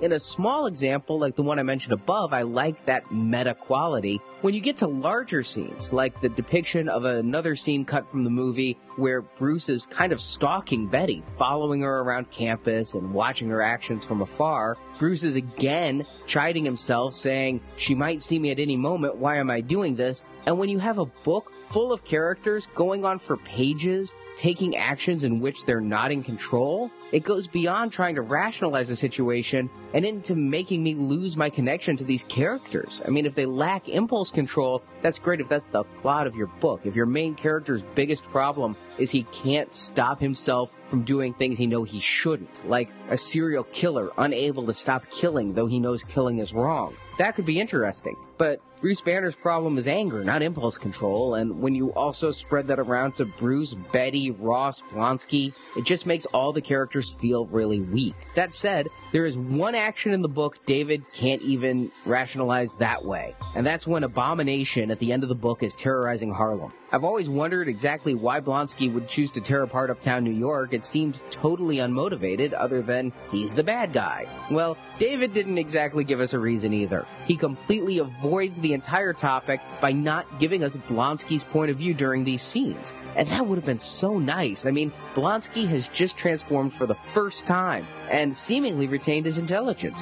What's he thinking? What's he feeling? We never find that out because if we were to, it would have to explain why Blonsky's tearing apart Harlem, and there's no reason for it. So, just like in the movie, in the book, we have people who see Abomination do these things and tell us about them without ever getting a reason why. But not every addition to the book was like this. Several really do enhance the film. For one, when giving us scenes from Bruce Banner's point of view, we see that Bruce always carries a little bit of Hulk with him. Why is Bruce so quick to anger? Well, it turns out it's partially because there's an angry green voice in his head that tells him to smash those around him. It's a bit like multiple personality disorder, which happens to be how David depicted Banner and Hulk in his run of the comics. In the book, Hulk is a personality contained in Banner's mind, but when the Hulk becomes the dominant personality, a physical transformation as well as a mental one occurs. I love that in the comics. I like this thread that goes through the book. Additionally, in the book, it allows us to not only get Banner's point of view for scenes, but Hulk gets to chime in a little as well. And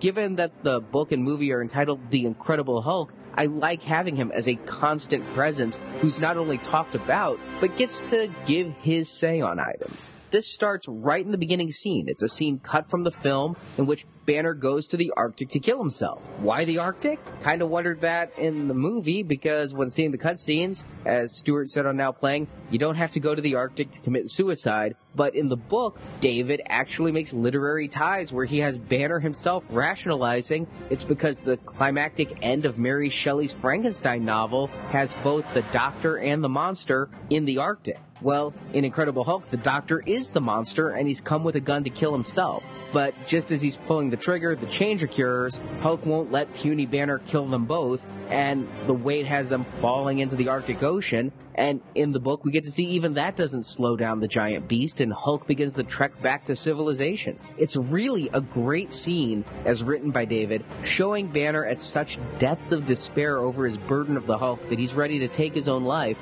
but the Hulk prevents him even that reprieve. But while the Hulk will stop Banner from killing himself, the Hulk, as seen in the Incredible Hulk movie, will kill others. In the final cut of the movie, it's kind of understated, but it is evident that the Hulk takes the lives of those who attack him. If you watch the cut scenes on the Blu-ray, it's made even clearer. We have William Hurt as General Ross standing over a group of body bags discussing other soldiers that Hulk has killed in the past. In the novel, it's clearer still, as some of the soldiers are given more character than in the movie. And truthfully, if you look at it that way, you have Hulk killing American soldiers, and Blonsky, he just flips a few cars and does some vandalism.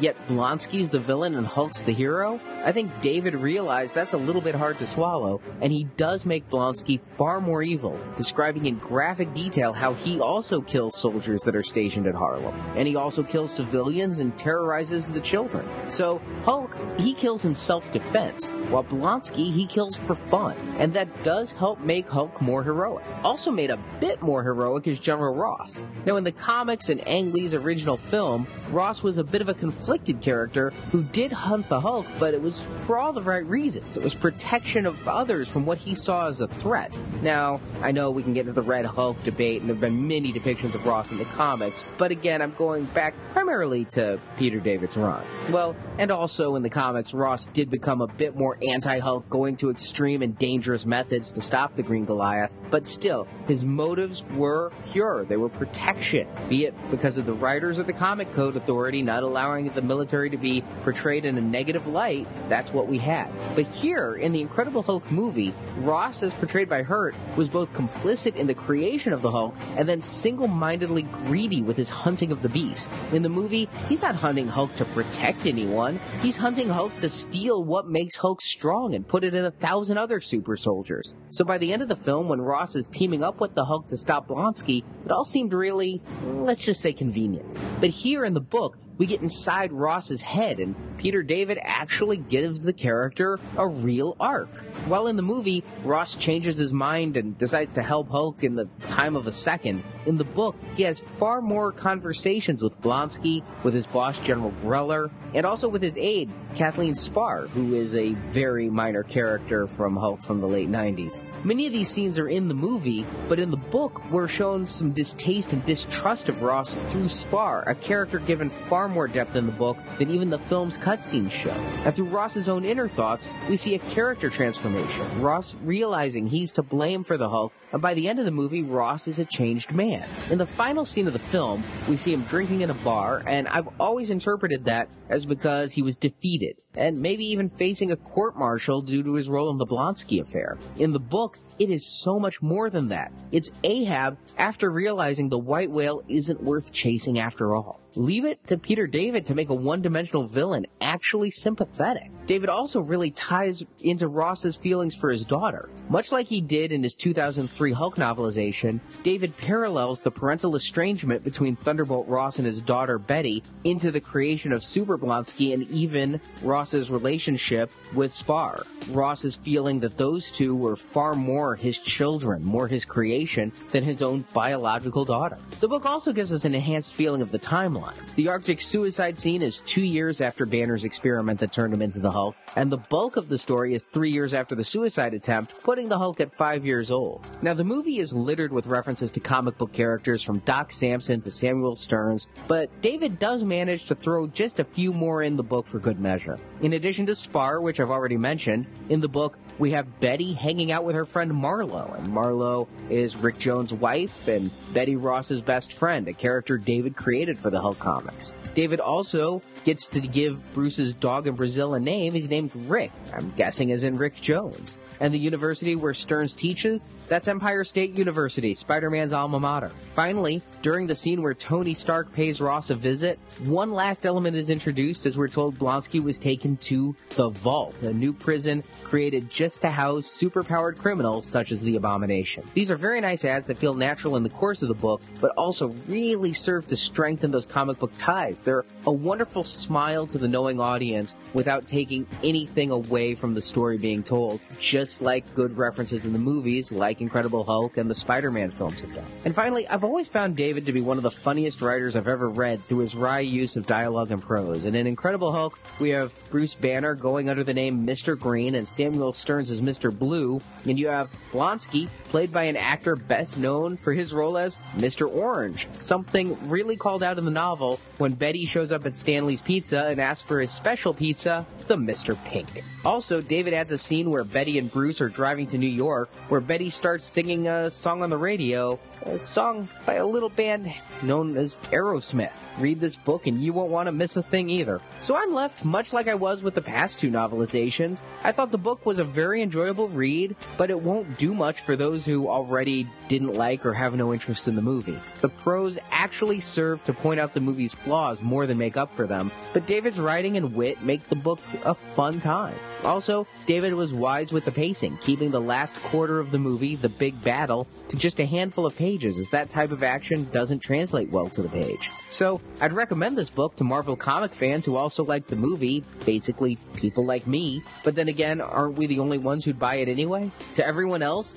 it's a book they wouldn't look at twice in a bookstore, and I can't give any compelling reason why they should. As for the movie itself, well, you'll have to head to NowPlayingPodcast.com to hear if I recommended that or not. And with that, I'm taking a break for a show from Peter David Novelizations as, for whatever reason, he didn't return to write Iron Man 2. That novel was written by Alexander Irvine, a writer who's done some comic novels, but to whom I'm entirely new. So you can hear my review of the movie Iron Man 2 this week at NowPlayingPodcast.com, and my review of that novel in the next issue of Marvelicious Toys.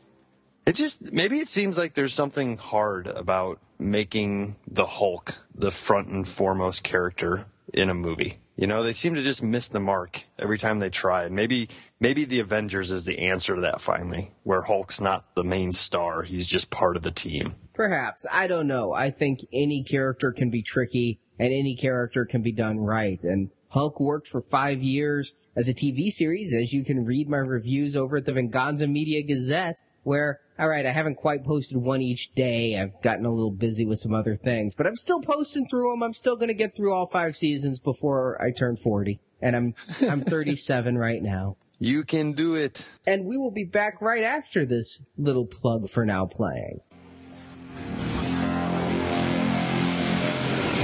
You here with a mission, sir? I am. Trying to get me back in the world? Trying to save it. On May 4th, the most ambitious comic book movie of all times hits theaters, The Avengers. You think you're the only superhero in the world? You've become part of a bigger universe. You just don't know it yet. I'm here to talk to you about the Avenger Initiative. Now you can join Arnie, Jacob, and Stuart each week at NowPlayingPodcast.com as they watch and review all the Marvel films. Guys, I'm bringing the party to you. Iron Man. Yeah. I can fly. Captain America. I've knocked that Adolf Hitler over 200 times. Thor. You're big. Fought bigger. The Incredible Hulk. Dr. Banner, your work is unparalleled, and I'm a huge fan of the way you lose control and turn into an enormous green rage monster. Ending with a weekend of release review of The Avengers this May. How do we do this? As a team. You can find it all at nowplayingpodcast.com. Any last words? Halt! Smash! For the last thing this week, last weekend was C2E2, and Marjorie and I went there, checkbook open, to do some shopping. While there, we did record this live report of what we found. So we are in the hallway at McCormick Convention Center, C2E2. The auction is going on right now. Things are going a lot higher than expected. Pretty sure we're walking away empty-handed here. The very first shield, which was the shield encased in ice, went for $20,000. Which I thought was high until the USO shield went for $25,000. Yes, that was a bit expensive. It's not over yet. We stepped out for a breather, lest I go, Hydra stupid gun, $300. Yeah, that's a danger. It is. It really is. But joining us here is Chris, Jedi Yoda 7 from our forums. Wait, wrong show. Yeah. Yeah, so what I want to know is how many Hot Toys is that? He's got you. It's about 100 Hot Toys. It's also about 5 times my 2011 Hot Toys expenditure, so yeah. Yeah, I'm really surprised at how much stuff was going for, just kind of sitting in on the auction and seeing everything. The hero outfit for the USO Captain America just shocked me at how much it went for. The outfits always go for quite a bit. It was $25,000. That's a lot of money. Yeah. Is it? Yes. For what you get? It is. Well, it depends. Now, if you're like some kind of weird fetishist, it is an outfit that Chris Evans wore. That has to be who bought the feet, right? I mean, $4,000 for feet. Well, how do you display that? I think, a shield or something, you can really do a nice display. Clothing's hard. You have to buy a mannequin. You got to. And then you're creepy. Yeah, you got to. It's kind of weird. Yeah, I have to think about that with the USO outfit because the auctioneer said this is better than Victoria's Secret. The models wore those. I'm like, are panties included? Because if so, bid. Yeah, those went for like $2,000, and it was a set of 3. Yeah, but still, I mean, someone opened the bid with like $1,700. What the hell? Internet money, it's not real. Oh yeah.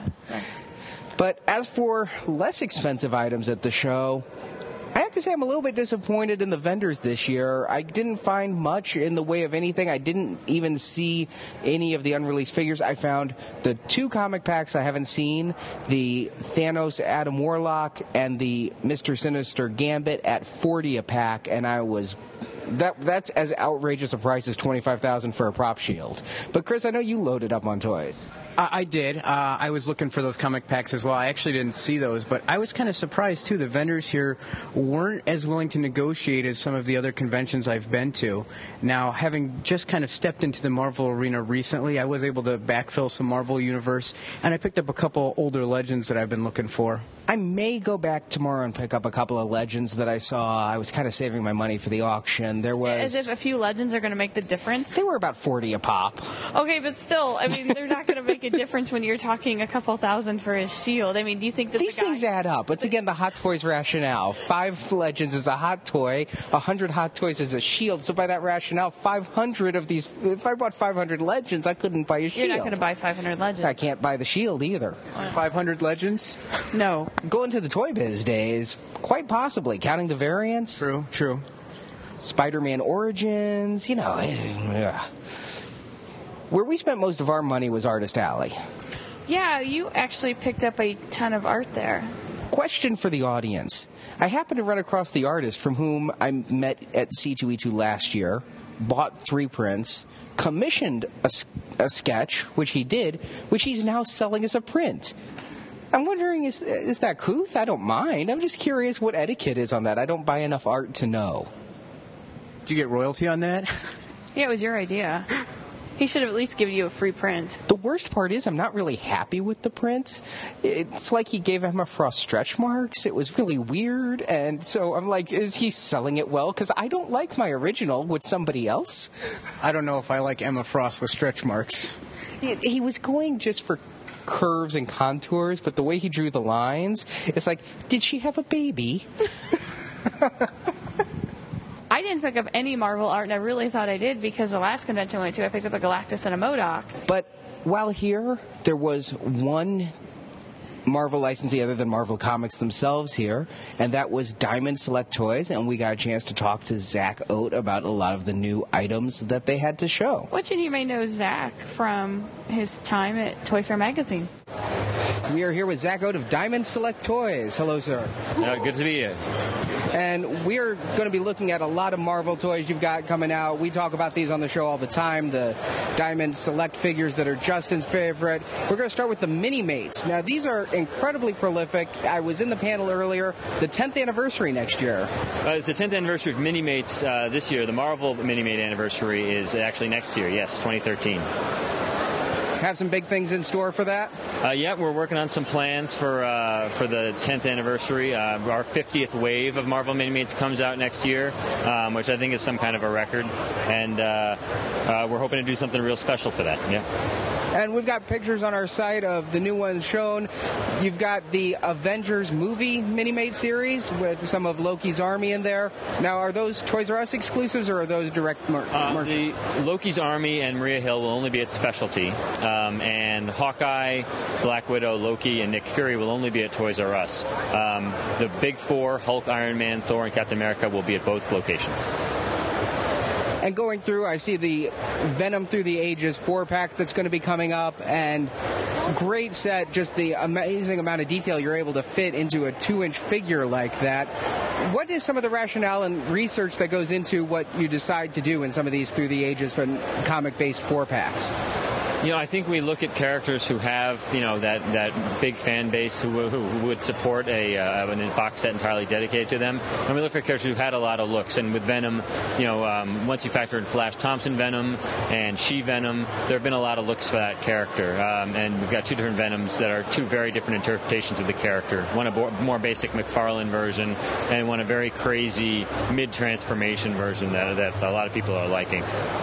And then in an upcoming series, we have here The Brood. And what I love is like when you do the MODOK you're doing with the Marvel vs. Capcom Series 3 and The Brood, when you do these totally different things, is there a limit to how many, like, away from the basic 2 arms, 2 legs figure sculpts you can do in a wave? There is a certain amount of tooling. There's a certain amount of room in the tool when you're creating all the parts for a wave of toys. So if you have too many parts, then you're going to run out of space. So if you're going to have a figure like that, like the Brood, who has 4 arms and a tail piece and a giant head, you've got, in addition to the regular parts, you've got to, balance that out with some of the other characters. And luckily, a lot of the other characters like Longshot and Dazzler and Wolverine and Rogue don't have a lot of extra parts thrown into that are going to clog up a tool. But if we need to go to more than one tool, then we can do that. It's all very technical, but there's it has a lot to do with the capabilities of the factory and the costs involved. And now with your license with Marvel, I noticed you've got, movie-based Mini-Mates, you've got comic-based movie-mates, you've got Avengers and Amazing Spider-Man here. Last year, you guys were the only ones really tying into the X-Men First Class, as well as Thor and Cap. How do you balance how much you release that is more multimedia tie-in versus comic-based? Well, every movie license we do is a separate license. We just release them under the Marvel banner as one of our regular waves. But especially when we're dealing with another company like Sony, it's an entirely separate license. But we do try to balance out in our Marvel Select line specifically how many movie figures we do versus how many comic-based figures. And then for Mini-Mates, it doesn't really affect too much. If we're doing 2 waves a year, maybe we wouldn't go to a 3rd movie wave. X-Men was a special case. We did that exclusively for Toys R Us. And it was kind of great that we were the only people out there with X-Men products. That movie ended up being a big hit with a lot of fans.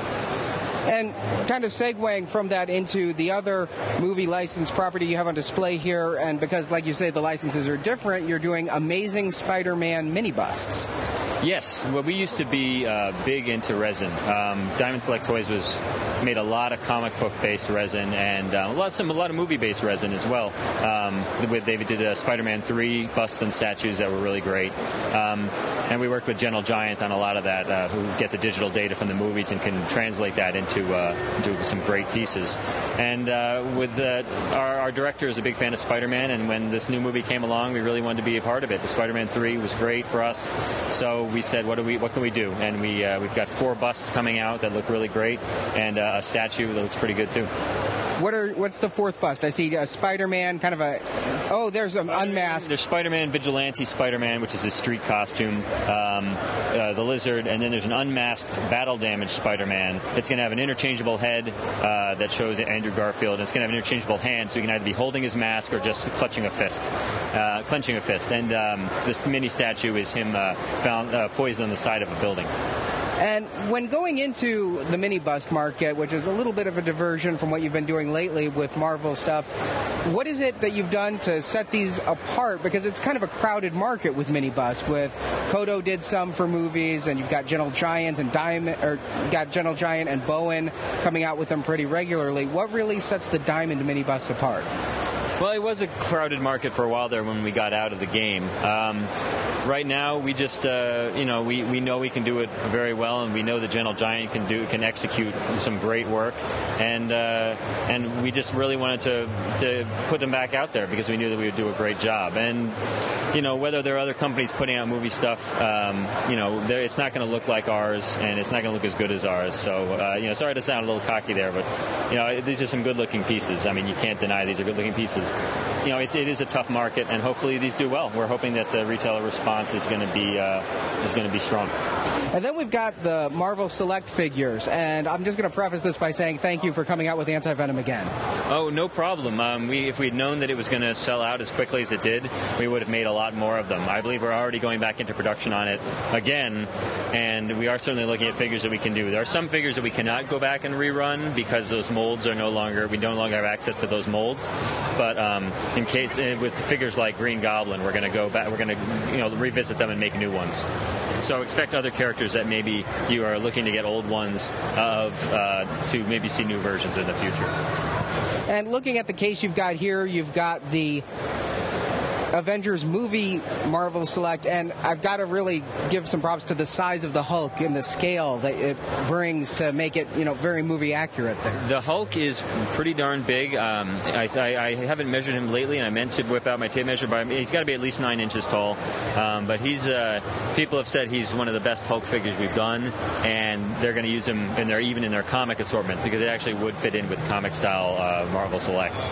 And it's just a great figure. I've held a production piece in my hand, and it's just a big hunk of plastic, and I'm a big fan of it. But that said, I think the Hawkeye came out great, and I think a lot of people are going to be happy to be able to get their hands on Iron Man Mark 6 again. And we're hopefully going to fix the mask issues this time around. And the Loki's Army figure we're revealing for the first time at C2E2. And it's just a prototype on display here, but the production piece is going to be pretty killer. So if you like what you saw in the commercials with those creepy monsters, the figure is going to be a pretty nice piece. I've got to ask, now you can reveal the figure, but you can't reveal the name.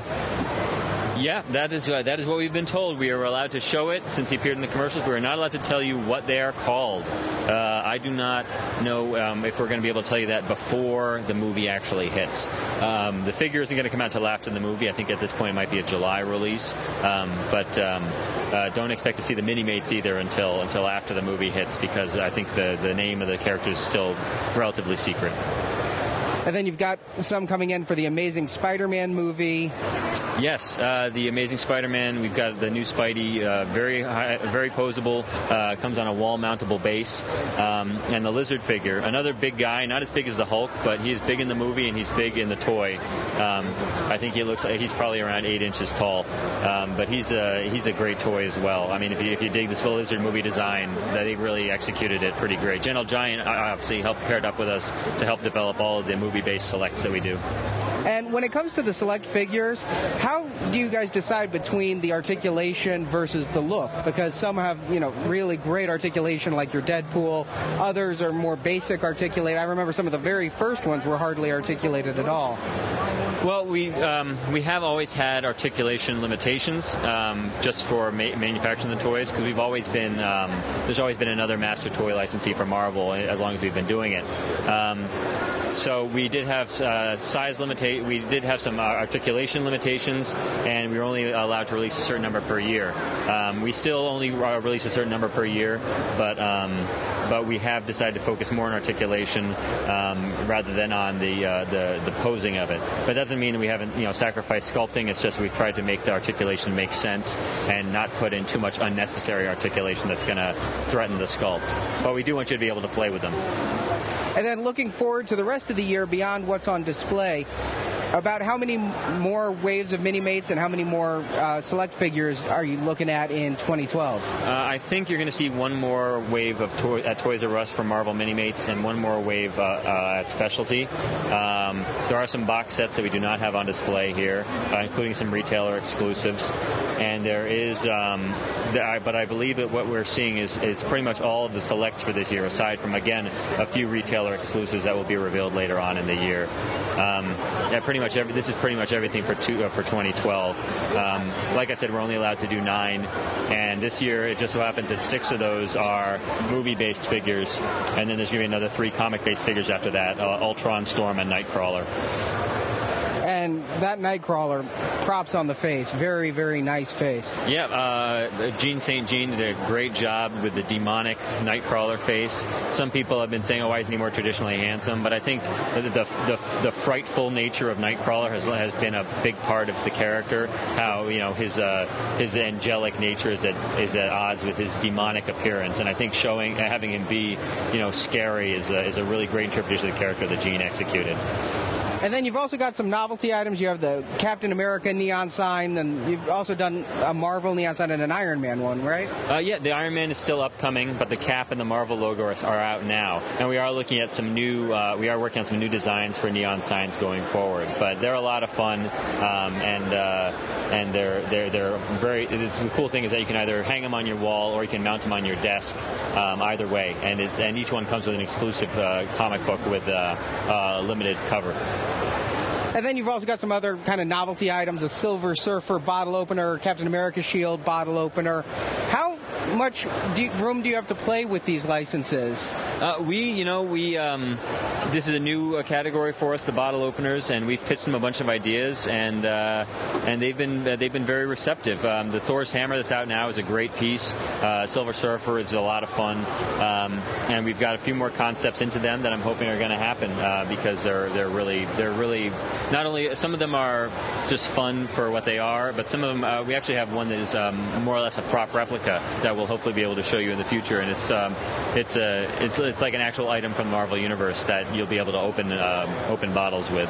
It's pretty cool, and hopefully people will dig it on multiple levels.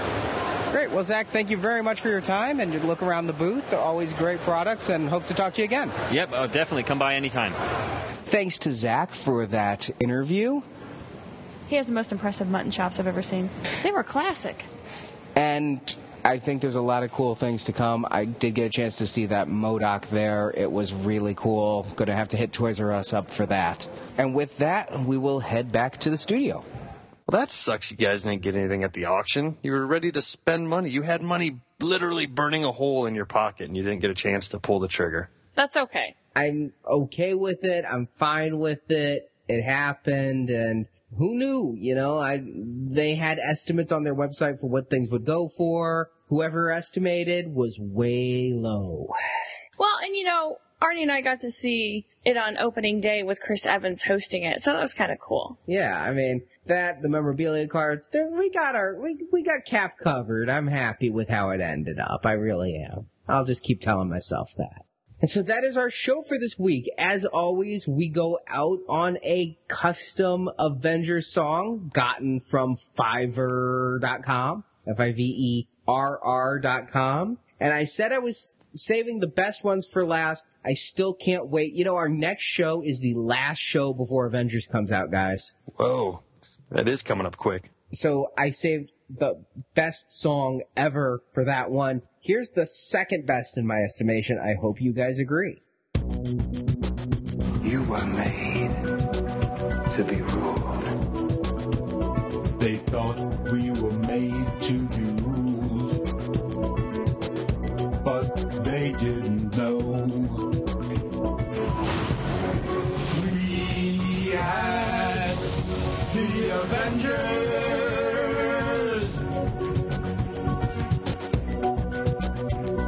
What do we do? What could they do? Even though they were just a few. A group of remarkable people to fight the battle that we never could. And they did. Gentlemen, what are you prepared to do? If we can't protect the Earth, you can be damn sure we'll avenge it. And I'm a huge fan of the way you lose control and turn into an enormous green rage monster. The Avengers. They're not even singing on key. And this is why you and I do not agree on music. I thought this had like a Devo-ish quality. No. It had a Dieter-ish quality. Now we listen Would to you like Schrockets. to touch my monkey? You may not touch my monkey. Well, you know what? I'll say this. It was only $5, right? Correct. I see I'm alone. I thought the integration of the movie clips really made that something special. Nope.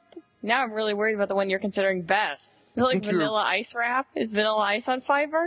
No, he's too busy building his house. I think he might have been blinded by the drum machine. And I realized they were off key. I thought they were going for a style there. This also probably explains why musically we're incompatible. Yeah, it does. Well, we will be back 2 more weeks, guys. And then we'll be in full Avenger frenzy. And God only knows how much of ScarJo's outfit I'll own by then. Sewing it together. It'll look like Catwoman from Batman Returns. I'm going to let you go as far as you want with the outfit, but the minute you start bidding on locks of her hair, we're going to have to talk. I told Marjorie that just if I ever say I want to watch We Bought a Zoo, we know it's gone too far.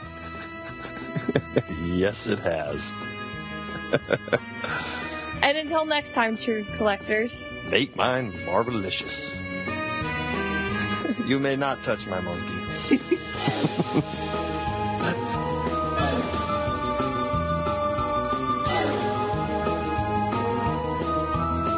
Thank you for listening to this episode of Marvelicious Toys. If you enjoyed this podcast, please help our show by leaving a positive review for the show on iTunes.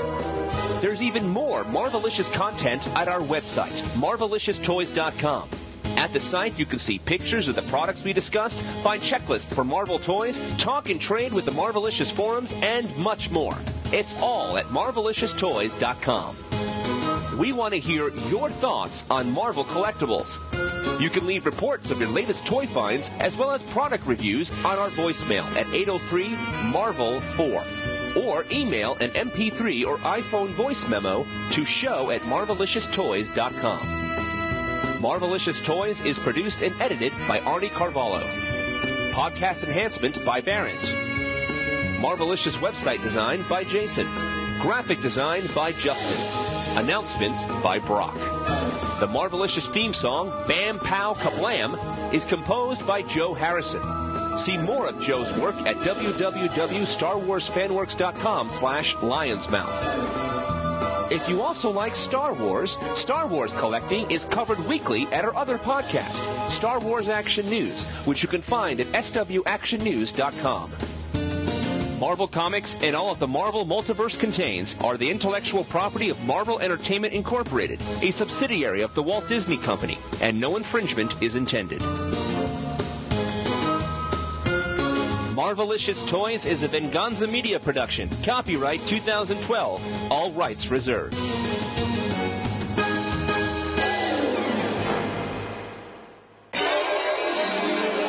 It's got so many people. It's got Keanu. Johnny Mnemonic. Yeah, Keanu Reeves. Is that you went to Johnny Mnemonic first? That's my make fun of him stance.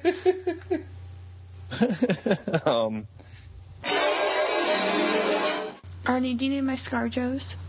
I have my own ScarJo. It's okay. Okay. Yeah, Arnie's got a crush. It's a very normal crush. All boys have it. I've never had a thing for her before, but I think it's because my wallpaper for several months has included her in tight black leather, and now it's like, yeah. She's looking pretty good. She really is. I like the red hair on her. Yeah. Yeah. So, I just keep telling myself I don't need a Bootylicious premium format. I don't need a Bootylicious premium format. I think you might. Don't goad me. Marjorie's gonna come stop. Don't, because we may be making a very big purchase this weekend. Usually a dry spell like this is, followed by a nice rainy season. We're going to end up seeing new MU, new Spider-Man movie figures. We're going to see the rest of those Marvel Legends figures pretty soon. And then lo and behold, it's going to be time for even more. Where was I going with that? Wow, total brain fart. I thought I had another movie to talk about, but I ran out with Spider-Man and Avengers. Want to just re-say that then? Or give me something else that might be coming out. Nah, there's really nothing else. No, I can't think of anything. Where did I start that thought? The dry spell will be followed by a wet spell. That's right. And I like the way you said that. Guys. I did say spell, not smell. Or spot. But yeah, it makes me kind of feel like the dry spell is going to be followed up here pretty soon with a wet spell, if you will. I mean, we're going to be seeing... I think I will not, sir. Just depends on where you're looking. Usually those happen at Walmart. So if you want to steer clear of the wet spell, just stay away from Walmart. Some kind of Thor material that's kind of, maybe you can tell me what that is by touching it, and some Samuel L. Jackson hide of some sort. I can't let that one go without a that's what she said. Maybe you can tell me what it is by touching it. It's hard to tell. So, I do have a question, though, about Iron Man 2 and ScarJo in it. While she was in the boxing ring kicking Jon Favreau's butt, Tony was looking through her employee dossier. I've had quite a few jobs in my life. Never once have I had to pose in lingerie for my, anything to do with my job. You're not working for Tony Stark. Oh, okay. I thought that was just a standard female resume thing to put a lingerie thing in there. No, it really isn't. No? No. Oh, no, I'm glad I didn't go into HR. I thought those guys were having a good time down there. No. Mm-mm. And he tells me that if you fondle the bags, you're able to tell if it's the flashlight, the pen, or the figure by the thickness. Perhaps you don't want to say fondle. Perhaps you just want to say if you feel around the bag or feel up the bag. Maybe that sounds more enticing than fondle the bag. They all sound pretty good. Do you like your bag fondled? Depends on the fondler. But you're right, it all comes down to thickness.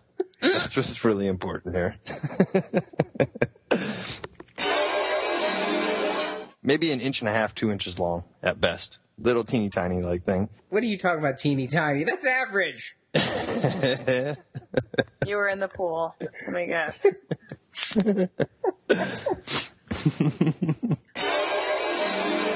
Here's the thing I've noticed is that I just want a little more ScarJo. Okay. How much do you need of her, Arnie? Are you constructing a whole outfit? This is Iron Man 2 ScarJo. Uh-huh. I think you'd have to have some. But it did say don't do it on a windy day. Today was breezy. I wouldn't call it windy. It wasn't tornadic or anything, but it was... It apparently, maybe if it was stiller, we would have had a better time. I'm still in awe over the word tornadic.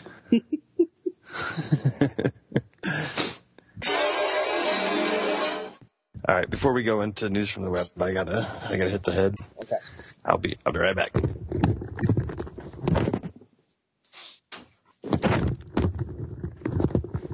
We can probably just use that as the segue, right? Before we go into news from the web, I just gotta take a leak. That works, right? It does. Why don't you move us into news from The Incredible Hulk, the one starring Peter Norton. Ed. The one starring Edward Norton. And I'm 38 right now. I'm 37 right. How old am I? You're 37. You can do it. I can do it all night long. Is that your triumph? That was me trying to be Rob Schneider. Oh. In any Adam Sandler movie. Yeah, that's where You Can Do It comes from. Is the right. Schneider. You sounded like triumph. And until so next... No, I'm doing it! Go! Is that a little loose skin on Emma? Oh, you're awful. I didn't draw it. Too many transformations back and forth, Emma. There's a downside to the transformations. I guess never thought about that.